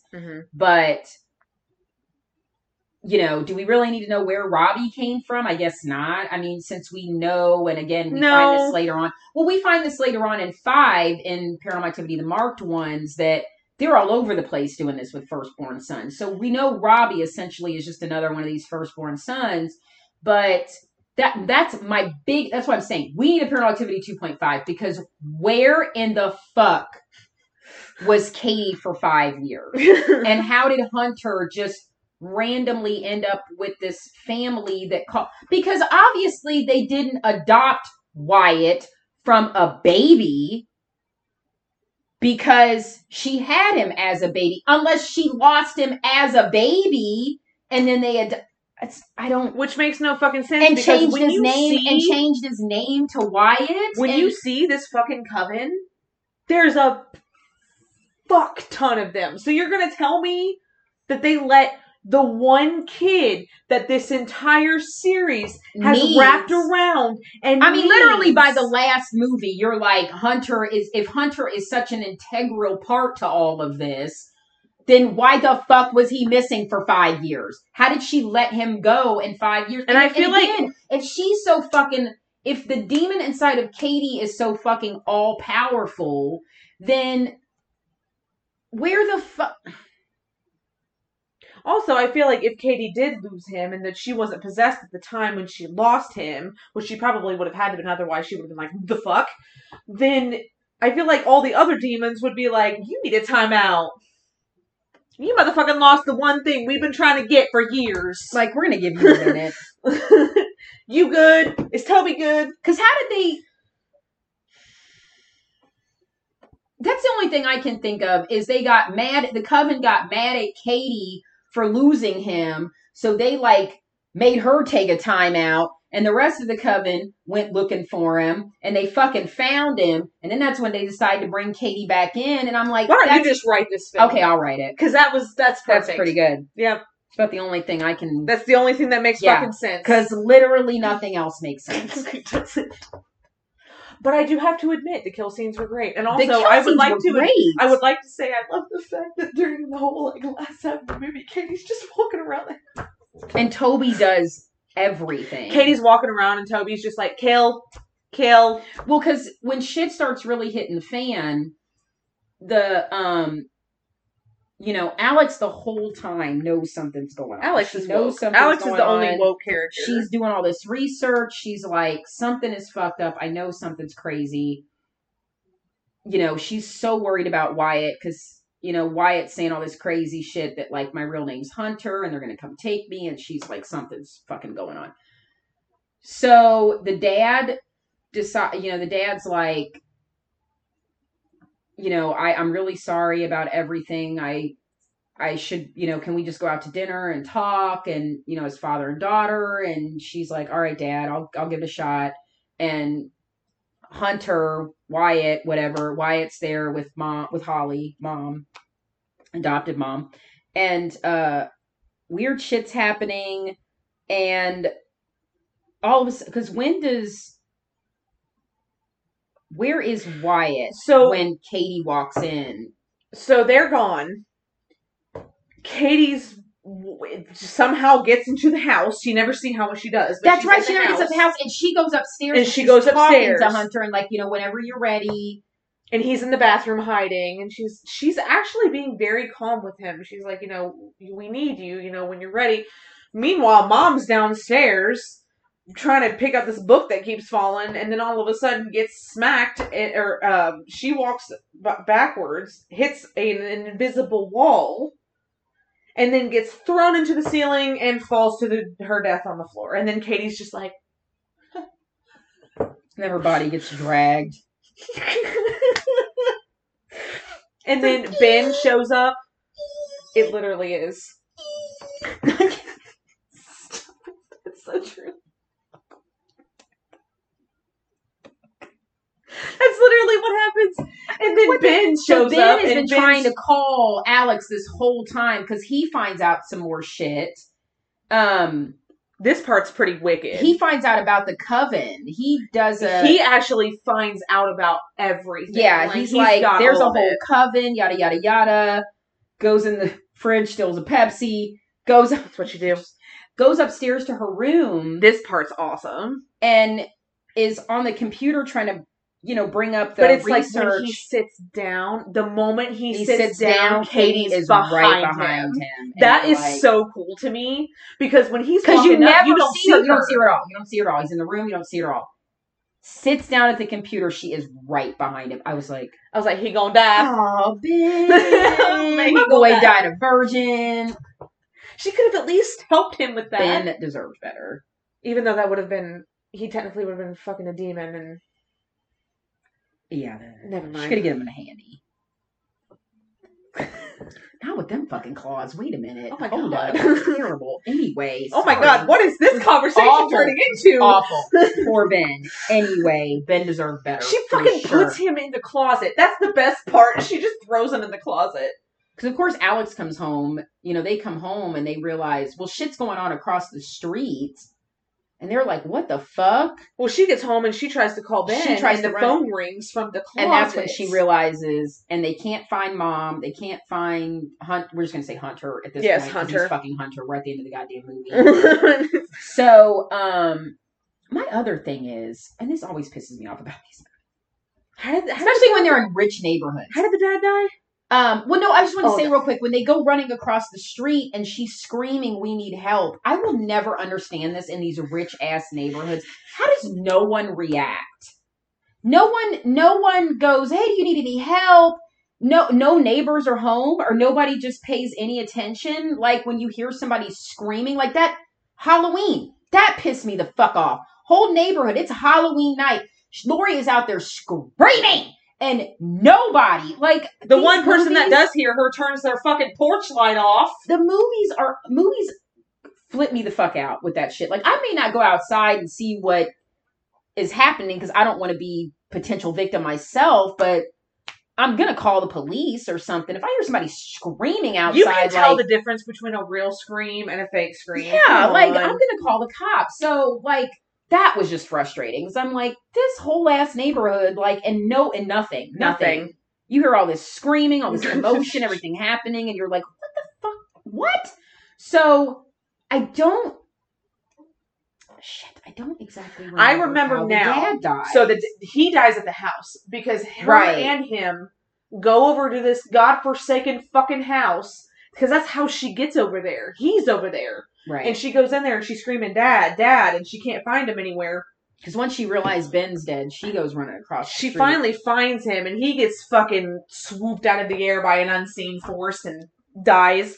And then she looks up, she pans the camera up and you can see Katie at the far end of the house. and Katie fucking charges her. And then she runs into this room, and Katie fucking slams through the door, and you can see that's when her face is fucking scary. Yeah, that scared the shit out of me. Because she looks very demonic, like right there. So she turns around, and all these fucking windows are covered in newspaper, and she gets out. Katie jumps through the window. Or Alex jumps through the window, and that's when she pans the camera up, and when I tell you there's a multitude of fucking women just... Oh, well, she jumps through the window. First she says, "What?" Then she sees Wyatt. Oh, that's right. She sees She's like, "Wyatt, let's go." And then she turns back, and she sees literally dozens of women. And then the camera turns around, and Katie's right there. Jumps at her. And that's it. Yeah, and that's the end of the movie. So, by this time, we hope that she fucking has Hunter again. Someone needs to make that a comedy, like Katie lost Hunter. Like, how did you lose? How? It's just so frustrating. I'm just frustrated. That is my biggest problem. Is just the plot doesn't make sense. It just doesn't. That's my biggest problem. But so anyway. What do you rate this one? I'm actually going to be kind of... It wasn't awful, and it wasn't terrible. It's the plot hole. Oh God. Okay, why was this driving me crazy? They're called RGB cameras that use infrared projectors. Infrared. That's what it is. What the fuck? The Kinect. Infrared. Motion sensing input device. On an Xbox. I was driving me fucking crazy, the infrared. She's been looking it up the whole time. I had to, you guys. It was literally driving me crazy because I was like, I'm not fucking crazy. But again, like I said, the movie, because this part, it says the movie features Xbox Kinect, a MacBook Pro, smartphones, and a Canon XA10 X810 camera. Sorry, I'm sorry if someone's a photographer. You're like, what? It's like when I try to say car names and my husband's like, no, and I'm like, well, I don't fucking know anything about cars. Also, real quick, Stephen Dunham, who played Doug, actually died shortly after the filming of this movie. Him and the actress that played Holly were actually a real married couple in real life, and he died not long after the movie was completed. He had a heart attack on September 14, 2012. He was only 48 years old. I thought it was he was a baby, heart attack, but it was a heart attack. He was only 48. At the end of the movie, there was actually the movie's dedicated to him. So, I just thought that was terrible because I was like, this guy was so fucking young.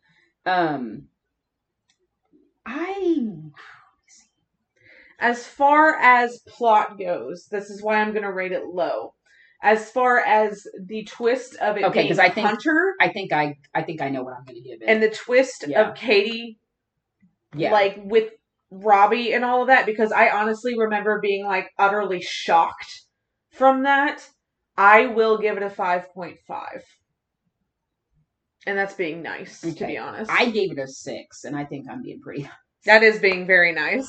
That's being very nice. Well, I've sort of changed. I remember first seeing that movie and, like, really being pissed off about the Robbie characters because I didn't understand. But then, like, after you see the marked ones and you get the whole thing about the firstborn children, and I'm like, okay... Now I get, so like Robbie's character I forgive now, but like that whole giant, and again, if you watch the majority of the movie as a comedy, it's so goddamn fucking funny. It is. That like, that's where that, because otherwise I'd be giving the 5.5, but I think that half point is because it's so fucking funny, because it is legitimately really fucking when funny. They figure out it's being haunted and he keeps zooming in on her face. Bump, bump, bump. And she's like... Please. Like, it's legitimately funny in parts of it. So, and again, understanding Robbie's character, I can forgive more. But just that ginormous plot hole of 5 years, and how does he all of a sudden end up here and we don't... I will never get over that because it doesn't make any fucking sense. And I feel like we need to know because it doesn't make any sense. It literally makes no sense. So I'm being really nice and giving it a 6. Nice. And like I said, that my extra half point came because you have to watch it like a comedy. You have to, because it's fucking hilarious. If you watch it as a comedy, the first like hour of it is really fucking funny. It is actually. And then those last like half hour, 40 minutes is like when shit gets real and it's, starts getting crazy. But yeah, it's too big of a plot hole to give it any higher than that. It's way too big of a plot hole. And then, though, they decided to kind of make up for that plot hole with the marked ones, because honestly, the marked ones does not get the love it deserves. And the reason I say that is because after watching it, rewatching the series as a whole, as racism. I'm sorry. That was part of it, I'm sure. Yeah. But, like, watching it as a whole, as far as my allergies acting up, guys. I'm sorry. As far as storyline is what I'm getting at. The fact that the storyline made sense with the series is why I'm saying it didn't get the love it deserves. It actually gets a lot of fucking hate, too. Well, Oren Pele he came back and wrote the screenplay. So well, good for fucking him. That's why I love how the story fell in. I feel like that's why the storyline came back. Yeah. Was because they brought Oren back. The fourth one happened and he was like, no. As good as the third one was, Ariel Schulman comes back and they do, and Henry come back and do the fourth one. I don't know, like, they just missed the fucking mark with the fourth. I think that because the third one did so well, they were like, ooh, fourth one. And the fourth one was like, what? Because that was a chair. Because you had to figure out, obviously you had to figure out a way to bring Katie back. That wasn't it. And find out what happened with Katie and Wyatt. Wasn't it. So they thought, well, let's explore that in the fourth one, but that was not the way to bring them back. And because you have this whole 5-year time lapse that you literally didn't explain at all. And that would have been great, but you decided that would have been great to fucking do that. And there you go. So yeah, I think bringing Oren back to... I feel like he saw the fourth one and was like, I need to get involved in this fifth one. He's like, I need to do something. Right. So, Marked Ones, he directed, or Christopher Landon is actually the director of Marked Ones, even though we said Oren was one of the writers. Christopher is Michael Landon's son. And if you don't know who the fuck Michael Landon is, Google it. Because I'm not that goddamn old. So... If you don't know who that is, I don't even think you should Google it. I think you should just sit there and wonder about it.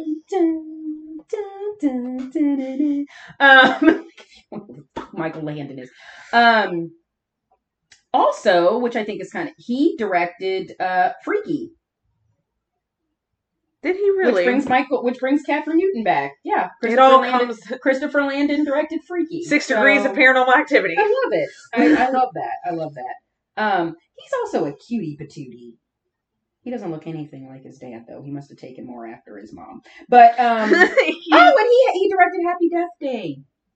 Okay, I love this guy. I love this guy. Okay, I love this guy. We love Christopher Landon. I loved your dad, so like this makes me feel even better. So this like makes me happy. Oh, that kind of sucks. He did Scout's Guide to the Zombie Apocalypse. That movie sucks. We're just not going to talk about that because we all get a mulligan. So we do. This one 5 IMDb rating, 39% Rotten Tomatoes. Came out in 2014. Damn, the main guy's kind of cute. Look at him. The guy that played Jesse? He's cute. Jesse's kind of cute. He's kind of cute. I give it to him. I'll give him that. Jesse's kind of cute. So we get introduced to Jesse's character, played by Andrew Jacobs, and he's graduating high school. It's how it starts. He's hanging out with his friends, goofing off at graduation. They have this big party. What is his... Okay, Hector is played by Jorge Diaz. That's his best friend. And Marisol is one of the other friends. She's played by Gabrielle Walsh. It's Marisol or it's Marisol. It's Marisol. They say it so... Oh my god. They say Marisol, when people have accents, they say these names so much more beautiful than the way we say them with an English accent. Marisol. God, they say it's so much more I feel like a beautiful lot than of we the do. Hispanic communities, like, I'm so sorry. I tried, guys. we You did. guys say it's so much more beautiful than yes. They say it's so beautiful in the movie. I'm They like, oh my do. God, I'm not gonna say this. I can't is even. beautiful because it's a gorgeous name. So they're all hanging out. Jesse lives with his grandmother. You find out. Okay, his can we mother talk about how died. cute his grandmother is, though? His grandma is so fucking cute. Oh my God, so cute. Like I can't. And can I say how much I love Hector? He's great. Hector? I fucking love He's him. great. I love him through the whole movie. Hector deserved better. When we get to the end, y'all, Hector motherfucking deserved better. Okay? Hector just wanted to fuck a woman. I am so tired of these. I'm so tired of these horny best friends getting killed at the end. And you're like, what the fuck? They didn't do shit. Except just be a good goddamn friend.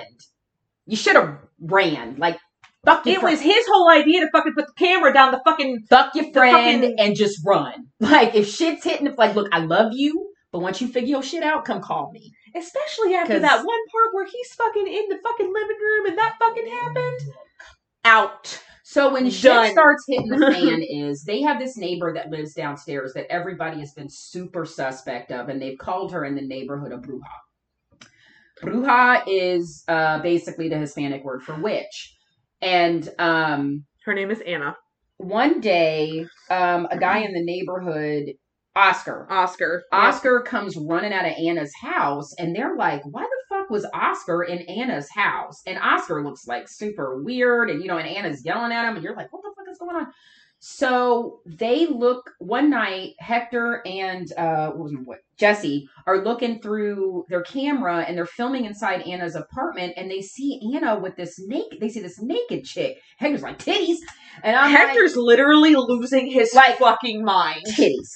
And I mean, I get it, but also all of a sudden Anna's naked and Hector's like, no more titties. And she's like painting on the girl. He said boner killer, bro. Dead. And then they realize that Anna sees them, and they're like, oh shit. And then that's when their grandma comes in. They notice too that they are drawing a symbol. The symbol on her stomach, but you don't know yet what it is. But he's like, she's drawing something on her stomach. I don't know what it is. That's when they go back and look at the tape, and then it's the triangle with the circle in the middle, and you're like, oh God. Got it. So that, when do you find out that? It's basically I believe it's the next day. Oscar again comes booking it, like fucking booking it. It was at night. Out of the apartment at night, and that's when they realize he killed Anna. Yeah. Because he fucking books it, and he won't even listen to him. I'm like, what the fuck? And they end up going into the apartment and find Anna. Yeah. And then, obviously, police come, whatever, and then... Well, he starts taking off to find Oscar. That's right. Jesse does. That's right. And then when he's... Hector is yelling at him from across the street, and he turns around, and when he turns around, Oscar hits the car that's in front of him. He committed suicide, basically. Now, wait, does that happens after? Like, right after he kills? Yeah. He commits suicide, quote unquote. You're made to think he's dead, which he actually should have been. But he ends up showing up later in the movie, so he's actually not dead. He looks like fucking hell, but he's not dead. Okay, no. This is okay. You jumped ahead. Oh, by the way, we're back in California again. In case you guys didn't know. We are back in California. We're in Oxnard, in California, not in Richie Parks. So before that, when Anna is found murdered, Oscar runs. When Jesse and Hector go into the apartment, they find all this black magic stuff, VHS tapes, journals, and all this shit. When they start, Jesse, Hector, and Marisol go back to Jesse's place and start trying out the rituals that they found in the apartment. And then, because when they go in the base, okay, so after this is before Oscar kills himself. It is before. I Something forgot that happens, entire part of the remember film. something happens to Jesse when they go in the apartment and they find all that shit in the basement. That was when they brought those girls from that party. Look, this is after. This is after? This is after. When Oscar runs out and they find out that they go into the apartment after Anna is dead, they find, okay, after Anna dies, Jesse and Hector go, they take no, they don't take Marisol with them. They find a whole bunch of Anna's stuff and they take it with them, and then they find Marisol and they start, is it cards or something? They start messing with the stuff and they try out a ritual, and then that's when they start using the Simon.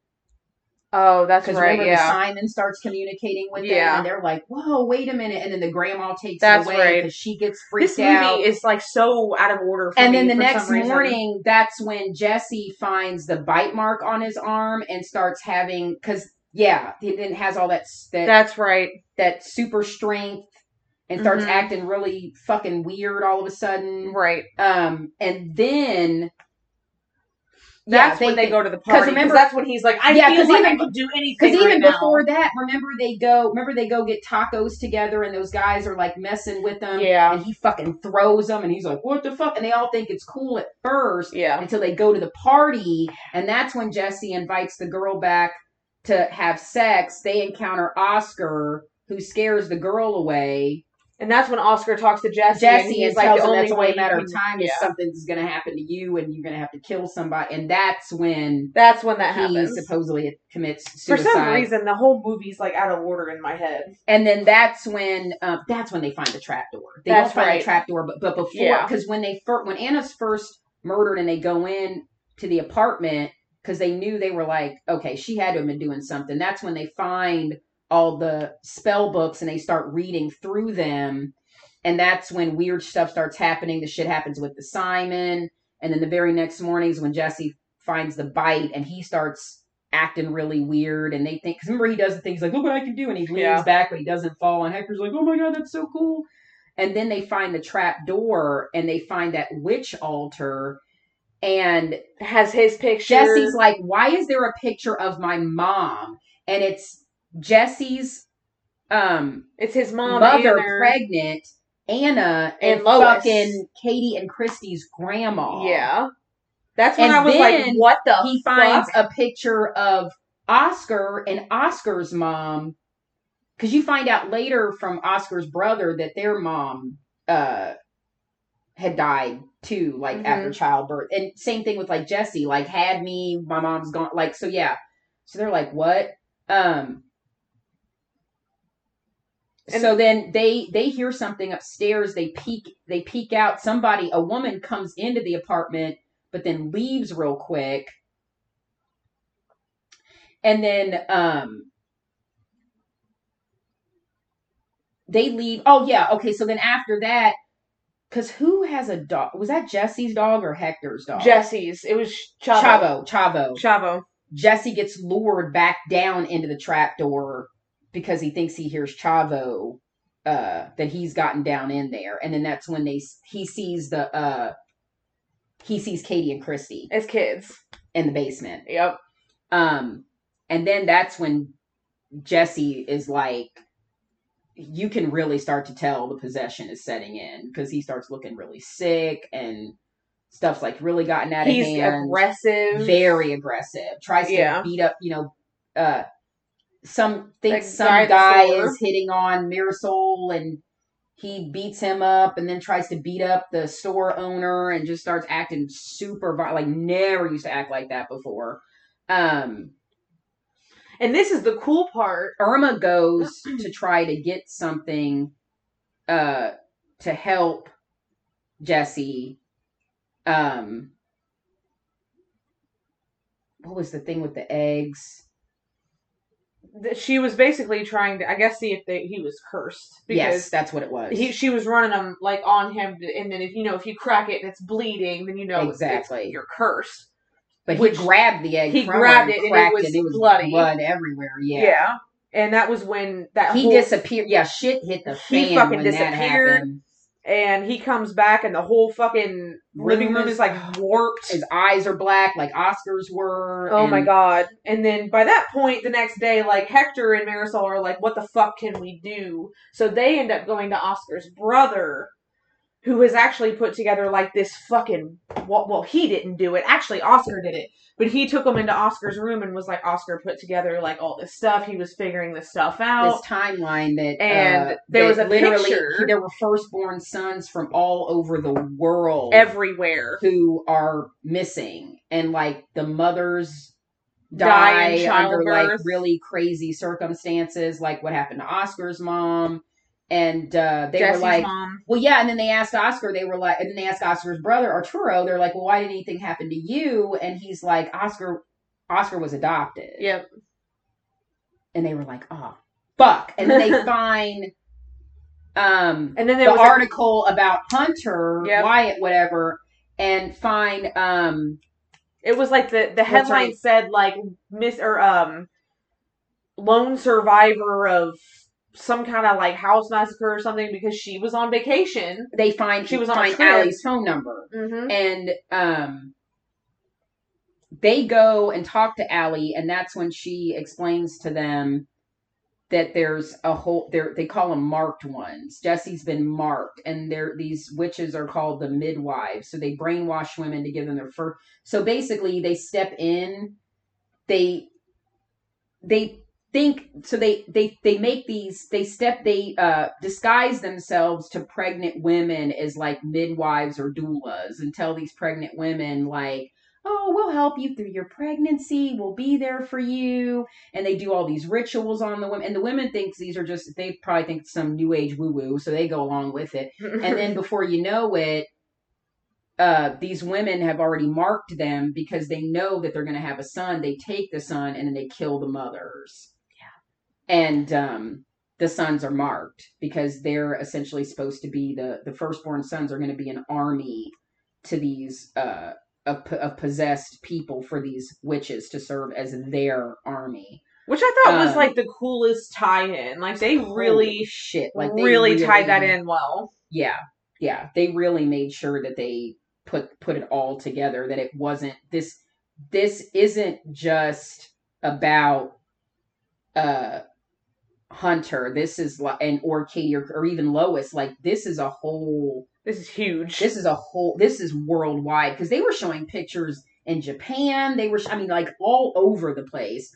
So once they get in touch with Allie, and Oscar and Hector and Marisol talk to her and realize what's going on.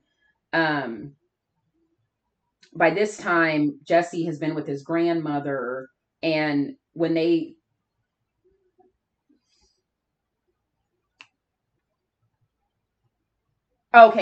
get back home, and Jesse has pushed his grandmother down the steps. Like he's full on gone, because they're like, what they can't find her anywhere. And then you see him, and then you see her down the steps. So they take her to the hospital, and they get attacked by. Oh, Jesse's in the middle of the street because after the grandmother is taken, Jesse just disappears. So when they're driving on the way there, he's like in the middle of the street, and he stops the van. And then when he tries to get Hector out to attack him, Marisol hits him with a bat. And then Jesse leaves again, or he gets kidnapped, essentially. Yeah, that's right. He gets taken by the coven, right? Basically. So then Hector and Marisol go to Oscar's brother Arturo again, and then he brings his friend along, and that's when they decide to go to the house, the address where Jesse is, and you find out that that's Lois's house. Like when you see when they get there, you're like, I remember this. I distinctly remember this house. yeah, so shit starts hitting the fan. Coven members are coming out from everywhere attacking them. Arturo shoots, tells Hector and Marisol to run. Now They you're end up in getting the the house. whole point of view of this is Hector. Yeah, He's you're the one getting that's got the Hector's point video of view because camera. he's got the camera. So Hector and Marisol run into the house.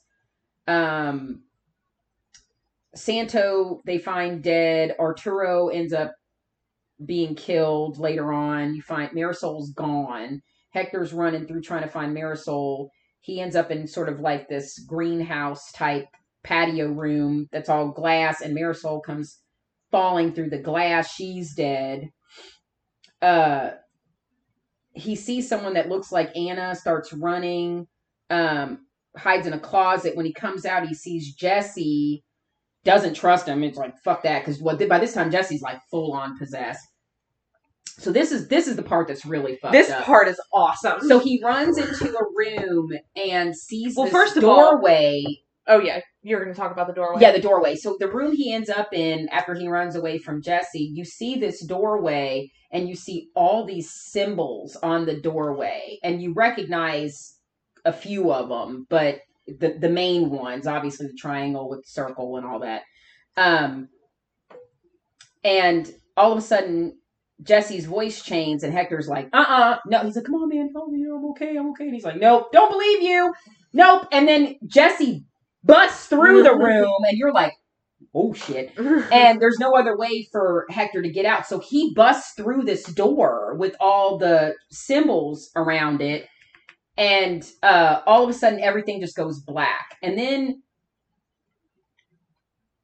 a light, it almost looks like he does kind of fall through something. Not that he like busts through an actual door, but like, well, he falls through a doorway, you find out. Right. So those symbols are essentially a doorway, a doorway through different dimensions, through time. So that really comes into play because now you realize, okay, this is how they can get around. They have created with these symbols a dimensional doorway to be able to pass through time so they can literally go anywhere they want. Like, this is how powerful this coven has gotten. So he falls through, all of a sudden the camera cuts back on and Lord have mercy. You're like, oh my fucking God, I know exactly where he is. I know exactly where the fuck he is. And if you haven't figured it by now, when he walks into the kitchen and you see the picture on the fridge, it's fucking Katie and Micah. And you realize he is in Katie and Micah's house from Paranormal Activity. Number 1, the very first one. He sees Katie coming down the steps. All slow and shit. She's so fucked up. Can you help me? Can you help me? Can you help me? She turns around. She's like still not responsive. And then all of a sudden she starts screaming for Micah. Just like the first one. movie, Micah comes running downstairs, tackles Hector, and then all of a sudden Katie violently starts stabbing Micah. So you actually see Micah what dying. Actually happens to Micah from the first one. So Hector's terrified, runs away. All of a sudden Jesse busts out of nowhere, fully possessed.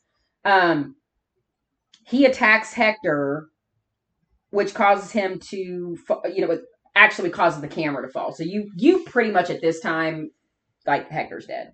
Like, Jesse killed him. One of the witches picks up the camera and turns it off. I don't know if it's one of the witches. I think it's Katie. It says here that after a moment of silence, a midwife, it didn't look like Katie to me. Oh, it didn't? It didn't. Like, you see a face, I'm like, it doesn't look like Katie to me. Because by this time, Katie would have been carrying Micah up the steps and throwing him into the camera. That's true. Their camera upstairs. Right. So, look, that ending, y'all, oh my fucking God. Right? I remember sitting there, because, when the movie first started, I was sort of like, okay, all right, this is interesting. I don't really know where they're going with this, but okay. They went a very good place. This is cool. And then they bring in Anna's character, and you're like, okay. And then you're like, wait a minute. wait a minute. Because by the time they go in Anna's basement and find the picture with Lois, now you've got the connection. Now you get it. So then, and then Oscar, and then Allie, and then that ties it back around. So by the time you figure it out, it's like, oh my fucking God, this all ties together. So you're already like, okay, I'm in it. And then that fucking ending, and I'm just like. So what do you rate this one? Oh my God.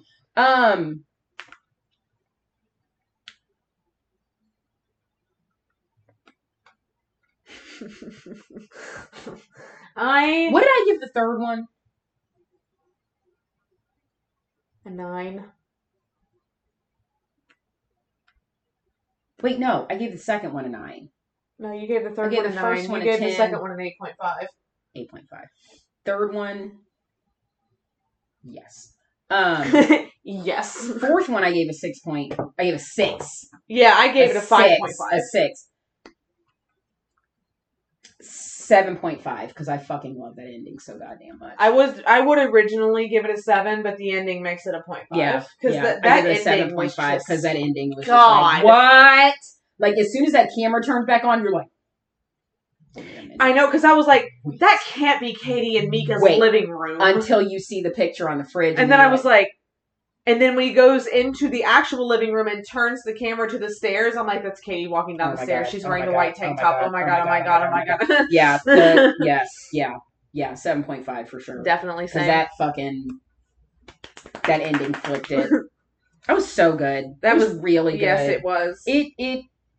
I feel like I appreciated it because I know after 4, I was like, when this one, they give you 2 years, and then this one and then marked ones comes out, and I was like, not another one, because I was really upset with 4. Yeah, same. So it took me a minute to see 5, and then when I finally saw it, I was like, okay, good job. We're okay. Good. We're okay. Good. We did good job. Good job. And then a year later.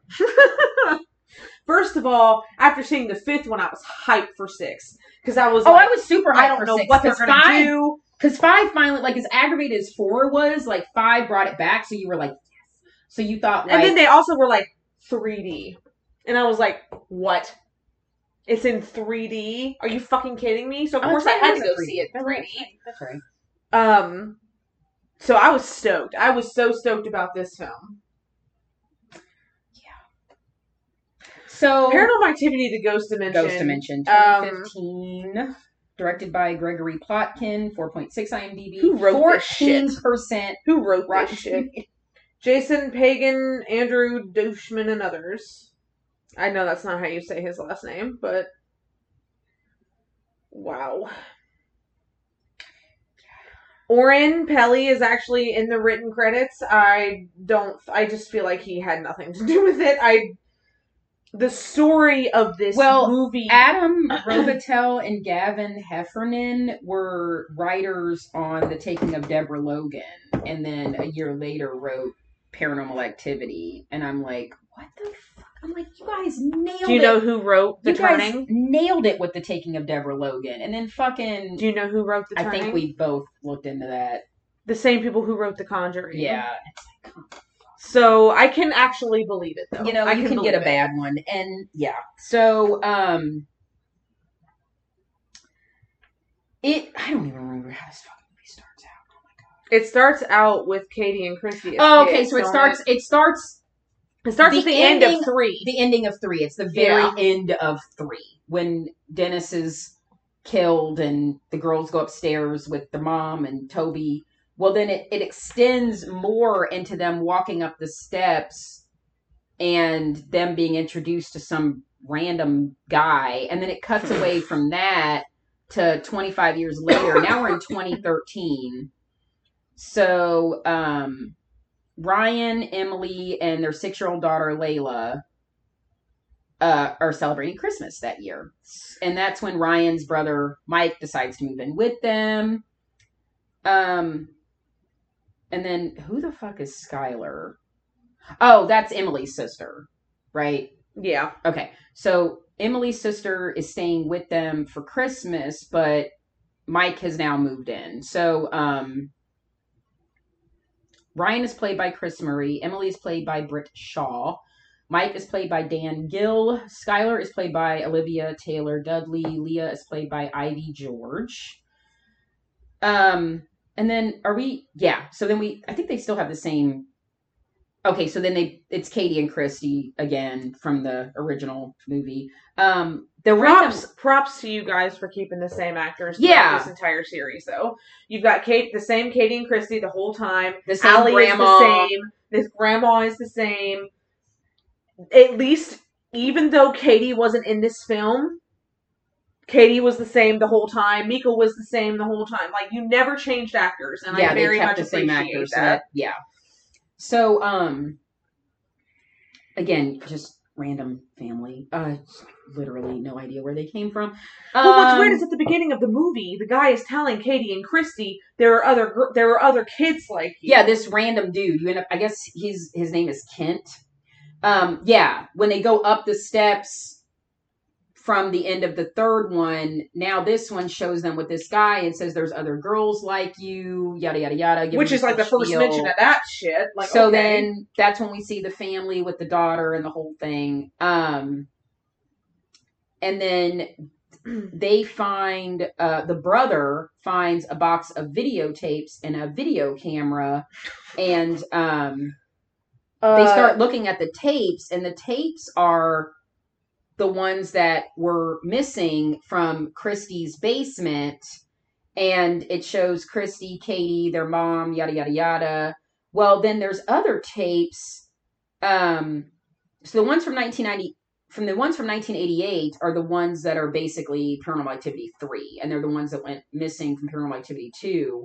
But then there's these other tapes from 1992 that are showing. They don't show Julie anymore. They don't show Dennis anymore. They just show Katie and Christy doing these really weird practices with Lois. Like Lois sitting in a chair and they're like pouring water over her feet. Them sitting with this Kent guy talking to them a lot. They're basically one part. There's like Katie is drawing something or writing something. They call it spiritual scribing. That actually is a real thing. And then very similar to what you see in Insidious. Mm-hmm.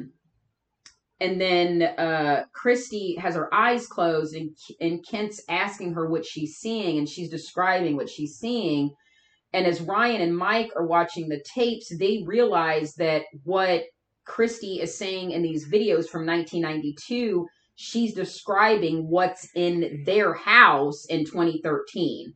And Mike is like, well, Ryan and Mike have a weed brownie and they're watching the tapes, and Mike is like, I think that's that weed brownie, Ryan. And Ryan's like, no, dude, like listen to what the little girl's describing. Like she was basically describing Leela's room, and they were like, well, how the fuck could that be? Like, and then all of a sudden Leela starts having these interactions. She starts saying she's seeing Toby, and then they're like, well, how would she know the name Toby? Because she never saw.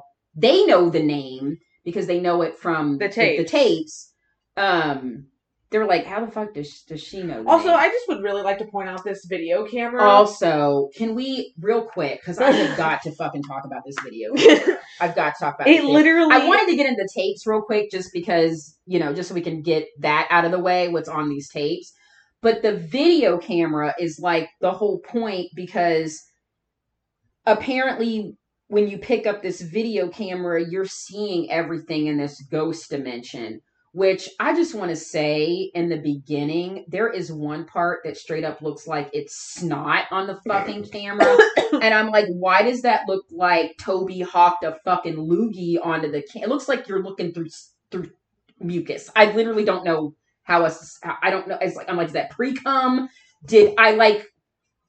I literally don't fucking know. It's like, I don't know if that was supposed to be like their idea of ectoplasm, but like it looks like a bodily substance.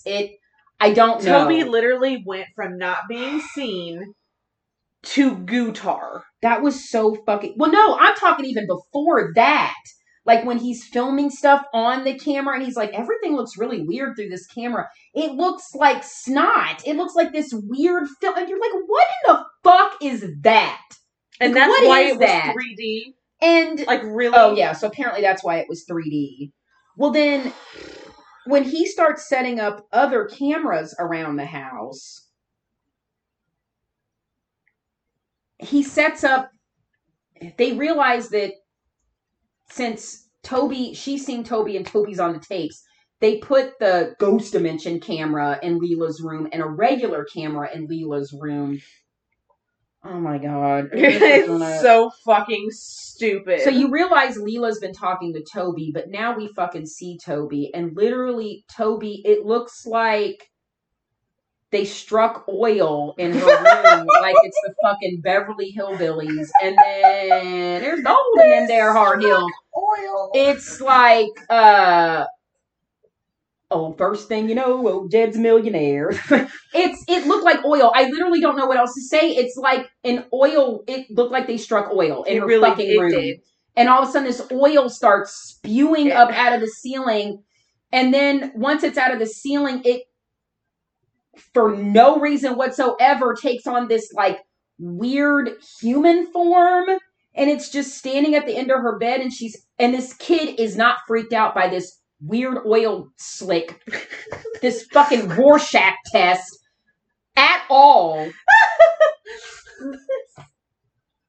This is oral slick. This movie. Oh my god. So like that so first he goes from snot to oil to an ink blot test. And I'm like, if I was a 6-year-old child who saw that, I would have pissed myself. I would have screamed. She is like totally unfazed by this fucking thing. What makes me the most angry about this is that you see Toby. The entirety of these films is built off the fact you never see him. Ever. And I love that you never see him. He's a shadow. He's hiding under a sheet. Your imagination is going to come up with a whole hell of a lot scarier shit than an ink blot. Toby being something you couldn't see was way more terrifying than what he ended up by the 6th movie. It was so that was awful that you saw Toby, because you were never supposed to see him. That made no sense. This rando fucking family, and literally the only way they connect the family is the fact that, again, you know, their house was, the original house that Katie and Christy lived in burnt down, mysteriously, quote unquote. And the foundation of that house is where they built this new house. And in that new house is where this family lives now. Okay. There is one thing that this movie did that I liked, that I thought was cool. One thing. When they talk about who sold them the house. Okay, Katie. It ended up being Katie. It ended up being Katie who sold them the house, because when they went to look at the records, Katie never existed in any of the records, like where she said she worked. They were like, and her last name was, it was something totally different. What was really weird is that they, because he kept going like, why were we drawn to buy this house? Like, and the asking price was so low, like you never thought that it was weird how we found this house and all that. And then the more research they start doing, because Ryan really starts researching this, he finds out more about the cult, finds out about a family in Nevada that was murdered, and then that's how he puts the connection between Hunter, and said that Hunter and Leela were born on the exact same day. And then one of the tapes shows Hunter back in 1992, even though he wasn't born until 2005. And then, but again, I don't, okay, what the fuck? Like, where's the connection? I still don't fucking... This is what ultimately pissed me off. Hunter is who Toby wanted this whole goddamn time. And he got Hunter. He's there. So why... So the body that Toby got isn't Hunter. Why? I don't... And again, rando family. Because Leela, well, you realize, okay, so they call in a priest. The priest gets attacked by Leela. Leela is becoming more and more and more interactive with Toby. You find out that she's written in crayon all the symbols from the doorway from Ghost Dimension above her bed, and has basically made her marked ones. And she's basically made her own doorway above her bed, and like that's going to be the doorway that Toby's going to drag her into. Because she's fine with that. Yeah, totally fine with that. Literally, like, oh my God. So by the end of the movie, there's this like whole ritual when they bring in the father, that there's like a circle in the middle of the room and he's going to cleanse it. They're going to trap the demon and yada, yada, yada. They soak a sheet in holy water. And that's what, once they trap it in the circle, that's what they're going to throw over it.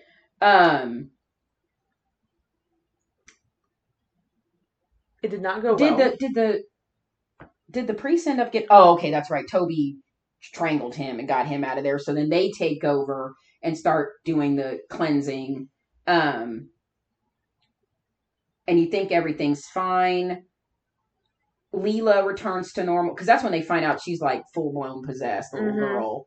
And then when, oh my God, you see the demon. Okay, it's better than the ink blot, but still, it's like a big giant, like whatever before they threw the sheet over it, like I don't know what that was. It was this ginormous thing, and then they throw the sheet over it, and you think everything's fine, that Leela's fine, and then all of a sudden, I totally forgot about the sister, the woo woo sister that the woo woo.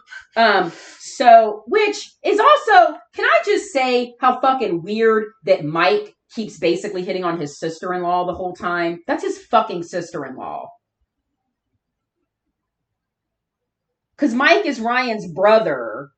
And remember he says something, he's like, in the beginning, he like kind of like hitting on Skylar. Well, if Skylar is Emily's sister, he's hitting on his sister-in-law through the whole fucking movie. I never put that together. So okay, anyway. This movie couldn't get any fucking worse. So, we can. We haven't even hit the ending yet. So, Skylar, you realize, like, whatever it was got into Skylar or did something to her. She vomits blood. The blood kills Mike because it's like lava, basically. So Leela runs away. Ryan and Emily start chasing after her.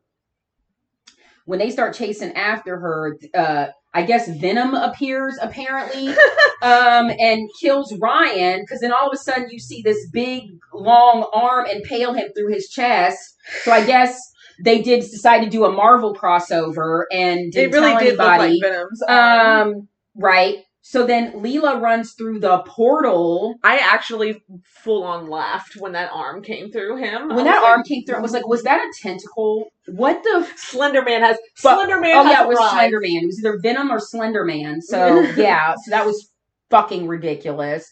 So then she goes through the doorway.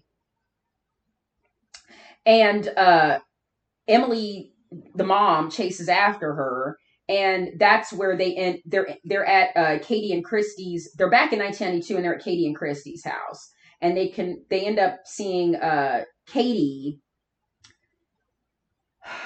with the human Toby.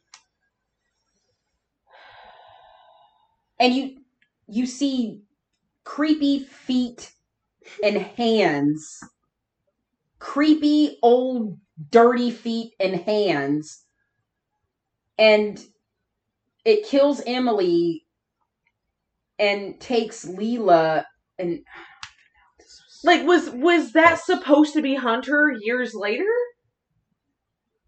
If Hunter was the main attraction of this demon, did he not possess Hunter?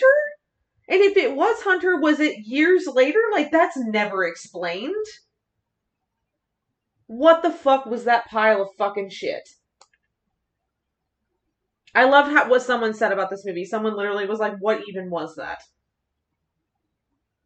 What? Okay, so apparently there was an alternate ending. Oh, please go on. When Leah turns back to normal, 4 months later, the family begins to move into another house. Ryan finds a VHS tape of a young Katie and Christy, but decides to destroy the evidence to avoid bringing the demon back. Emily turns to find Leela with Katie and Christy holding their hands as she states, "Look, Mommy, my friends are here." The next scene, set sometime later, shows a pregnant Emily at Leela's 7th birthday party. Leela wishes for a baby brother. The man from the video appears, this Kent guy, picks up Leela, and everyone starts to celebrate, and that's when the film ends. I would have much rather had that ending. I kind of wish they would have done that instead. Even though it's stupid because, okay, she's pregnant, whatever, none of that makes any sense either. But you didn't give Toby a body. That doesn't make sense. And it would have been a lot creepier for her to say, "Look, my friends are here," and we all would have been like, Who? How do you know these people, ma'am? Excuse me. I have a headache after that. I have a total headache. It says the film received negative reviews by critics for its plot, thrills, and cliches. What plot? It just... I don't understand. And now they're talking about a 7. What? This movie literally just made no sense.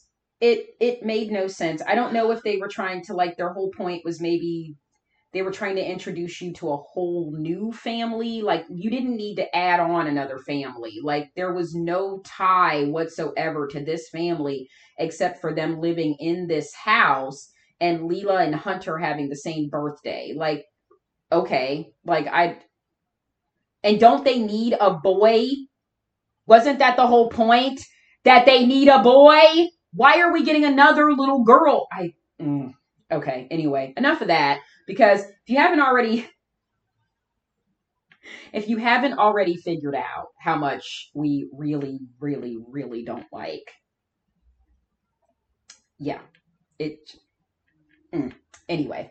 So Paranormal Activity 7 is supposedly set to release before the end of this year.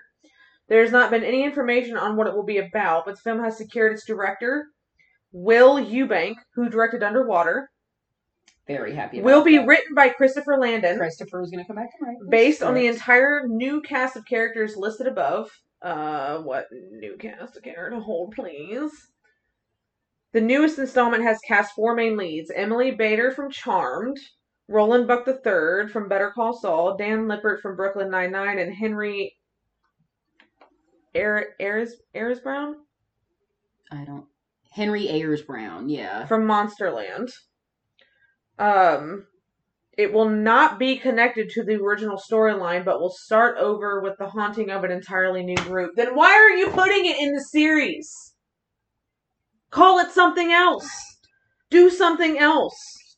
It's possible that Toby, the demonic spirit that haunted Katie and her family, could find a new home in one or all the new characters. That would make no fucking sense. Or the reboot could explore an entirely new entity. That would make nope. Oren Peli will executive produce the newest film along with Jason Blum. I gave Ghost Dimension a...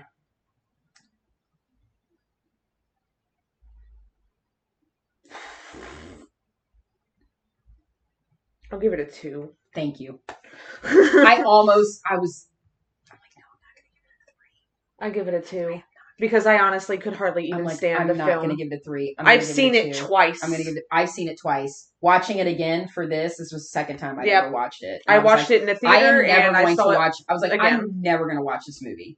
Never going to watch this movie again. Also, like, oh my god. I was going to let you guys know, so I've been rewatching the Conjuring universe in the Conjuring movies in chronological order.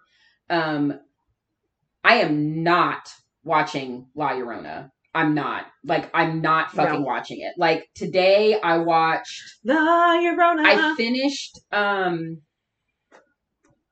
yesterday. I watched Annabelle Comes Home, or I watched half The Conjuring today. I can't watch to the end. And then I watched Annabelle Comes Home, And then the next one chronologically is supposed to be La Llorona. No. And then The Conjuring 2. I'm just watching The Conjuring 2. Like, I'm not watching La Llorona. I don't care what anybody the says. only Just thing because that the connects La priest... Llorona is the priest. That's it. Otherwise, it has nothing else to do. Nope. It wasn't from Ed or Lorraine's files. There's no tie-in to Annabelle. There's no tie-in to Valak. It's also no a terrible tie-in. film. And it just was not good. It just wasn't good. And also with the lore, we did a whole really, really researched and well done podcast about the lore behind La Llorona, and that's really integral to the Hispanic community. Mm-hmm. And this movie, I feel like the story of it is so much scarier and creepier than what this movie could have offered, and I just didn't care for it. So I think that there's ones in the series, like, you could watch 1 through 5 and just act like Ghost Dimension didn't even fucking exist. And I don't know if you really could just watch 1, 2, 3, and 5. Or yeah, 1, 2, 3, and 5. You could skip 4. You really don't need 4. 4. 4 doesn't make any sense to anything, so... And, but it's just got some cool plot twists. You definitely didn't need 6. You definitely didn't need to watch 6 Ghost Dimension. Huge pile of shit. It was awful, and anyway. Ranking them as far as my most favorite to my least favorite, I just go straight. So it's 1, 2, 3, because I just feel like 1 through 3 just fit perfectly in a row together.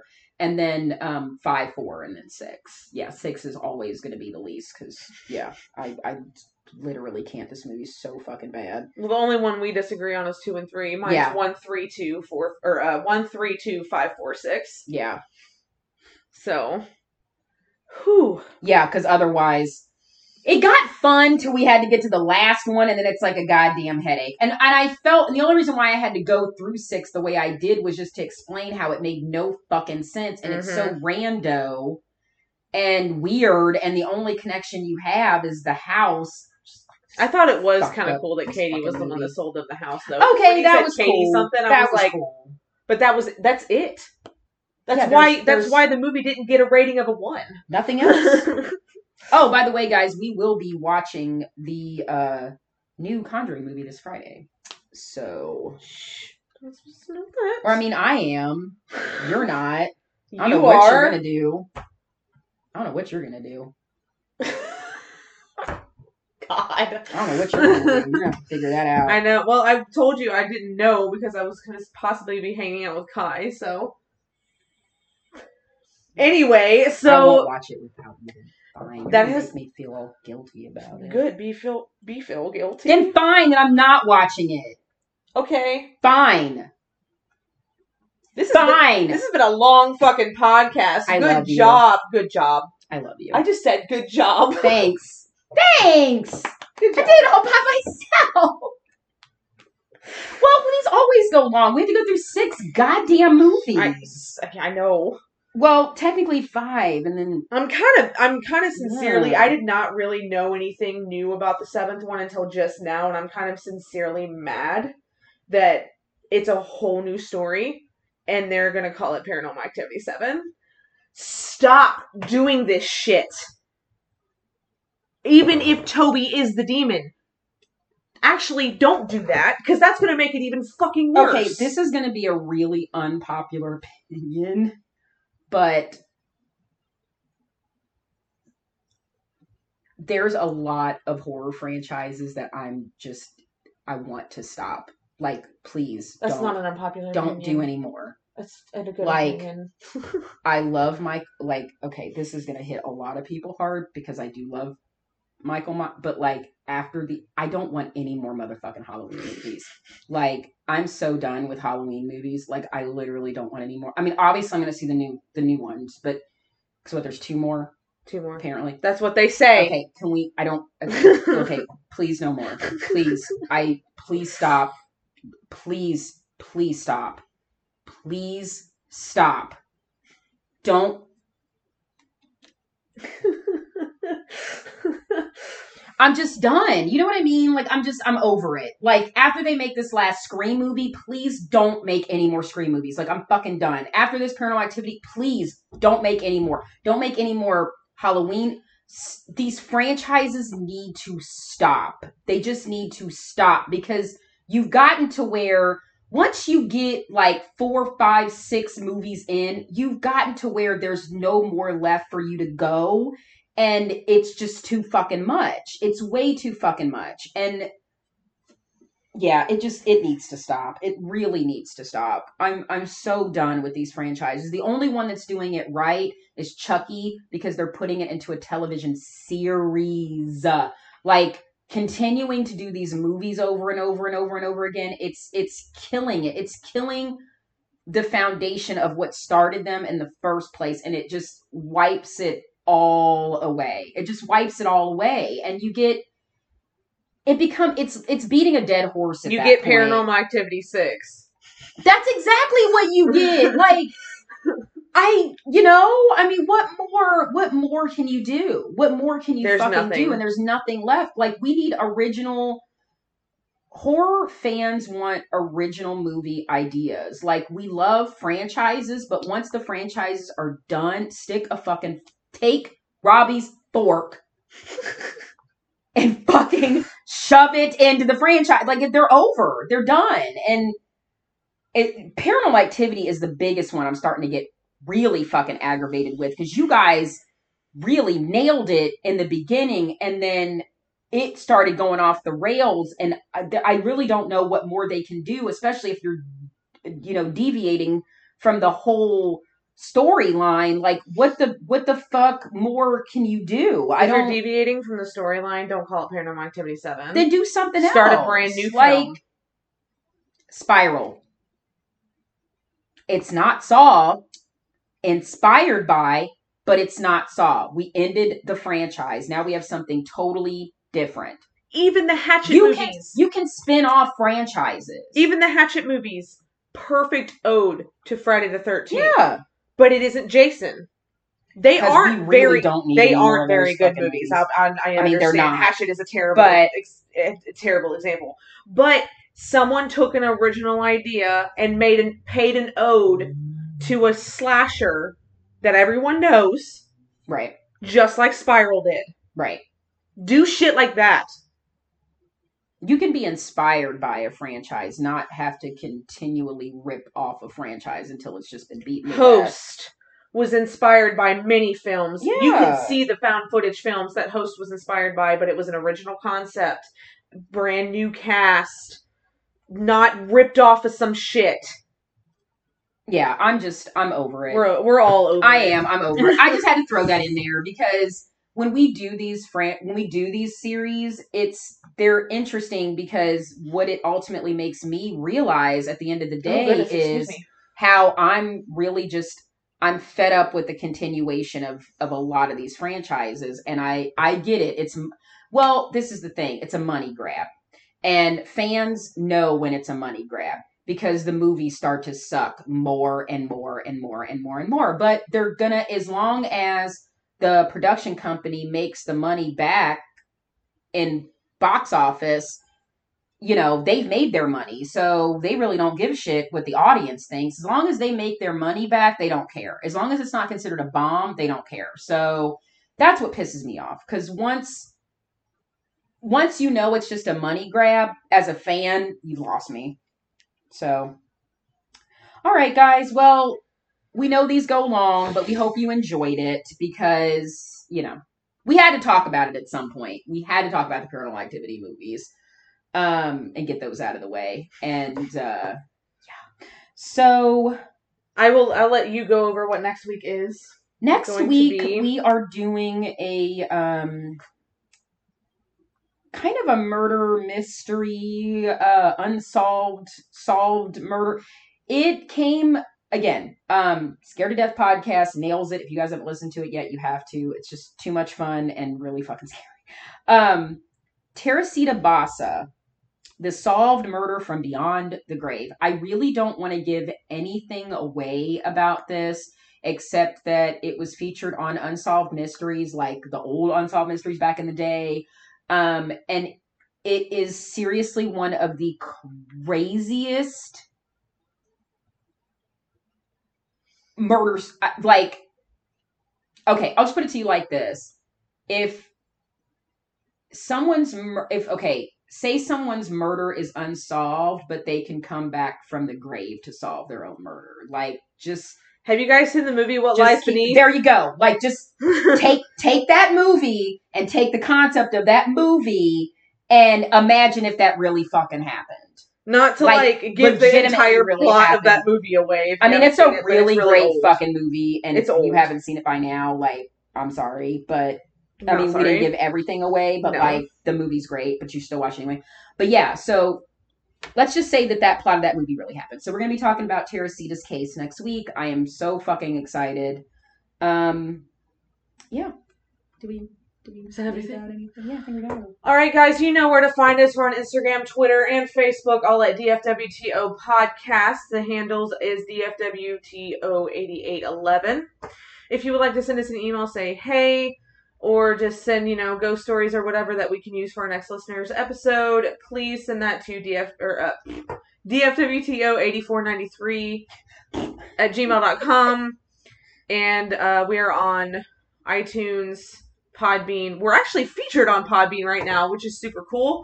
iTunes, Podbean, Google Podcasts, and Spotify. Give me a minute. My brain's like... leave us a review, subscribe to us, and you'll know when we put out new episodes every single week. You guys have a fantastic week. Be safe, and remember, don't fuck with the original. We love you. It's my bone saw.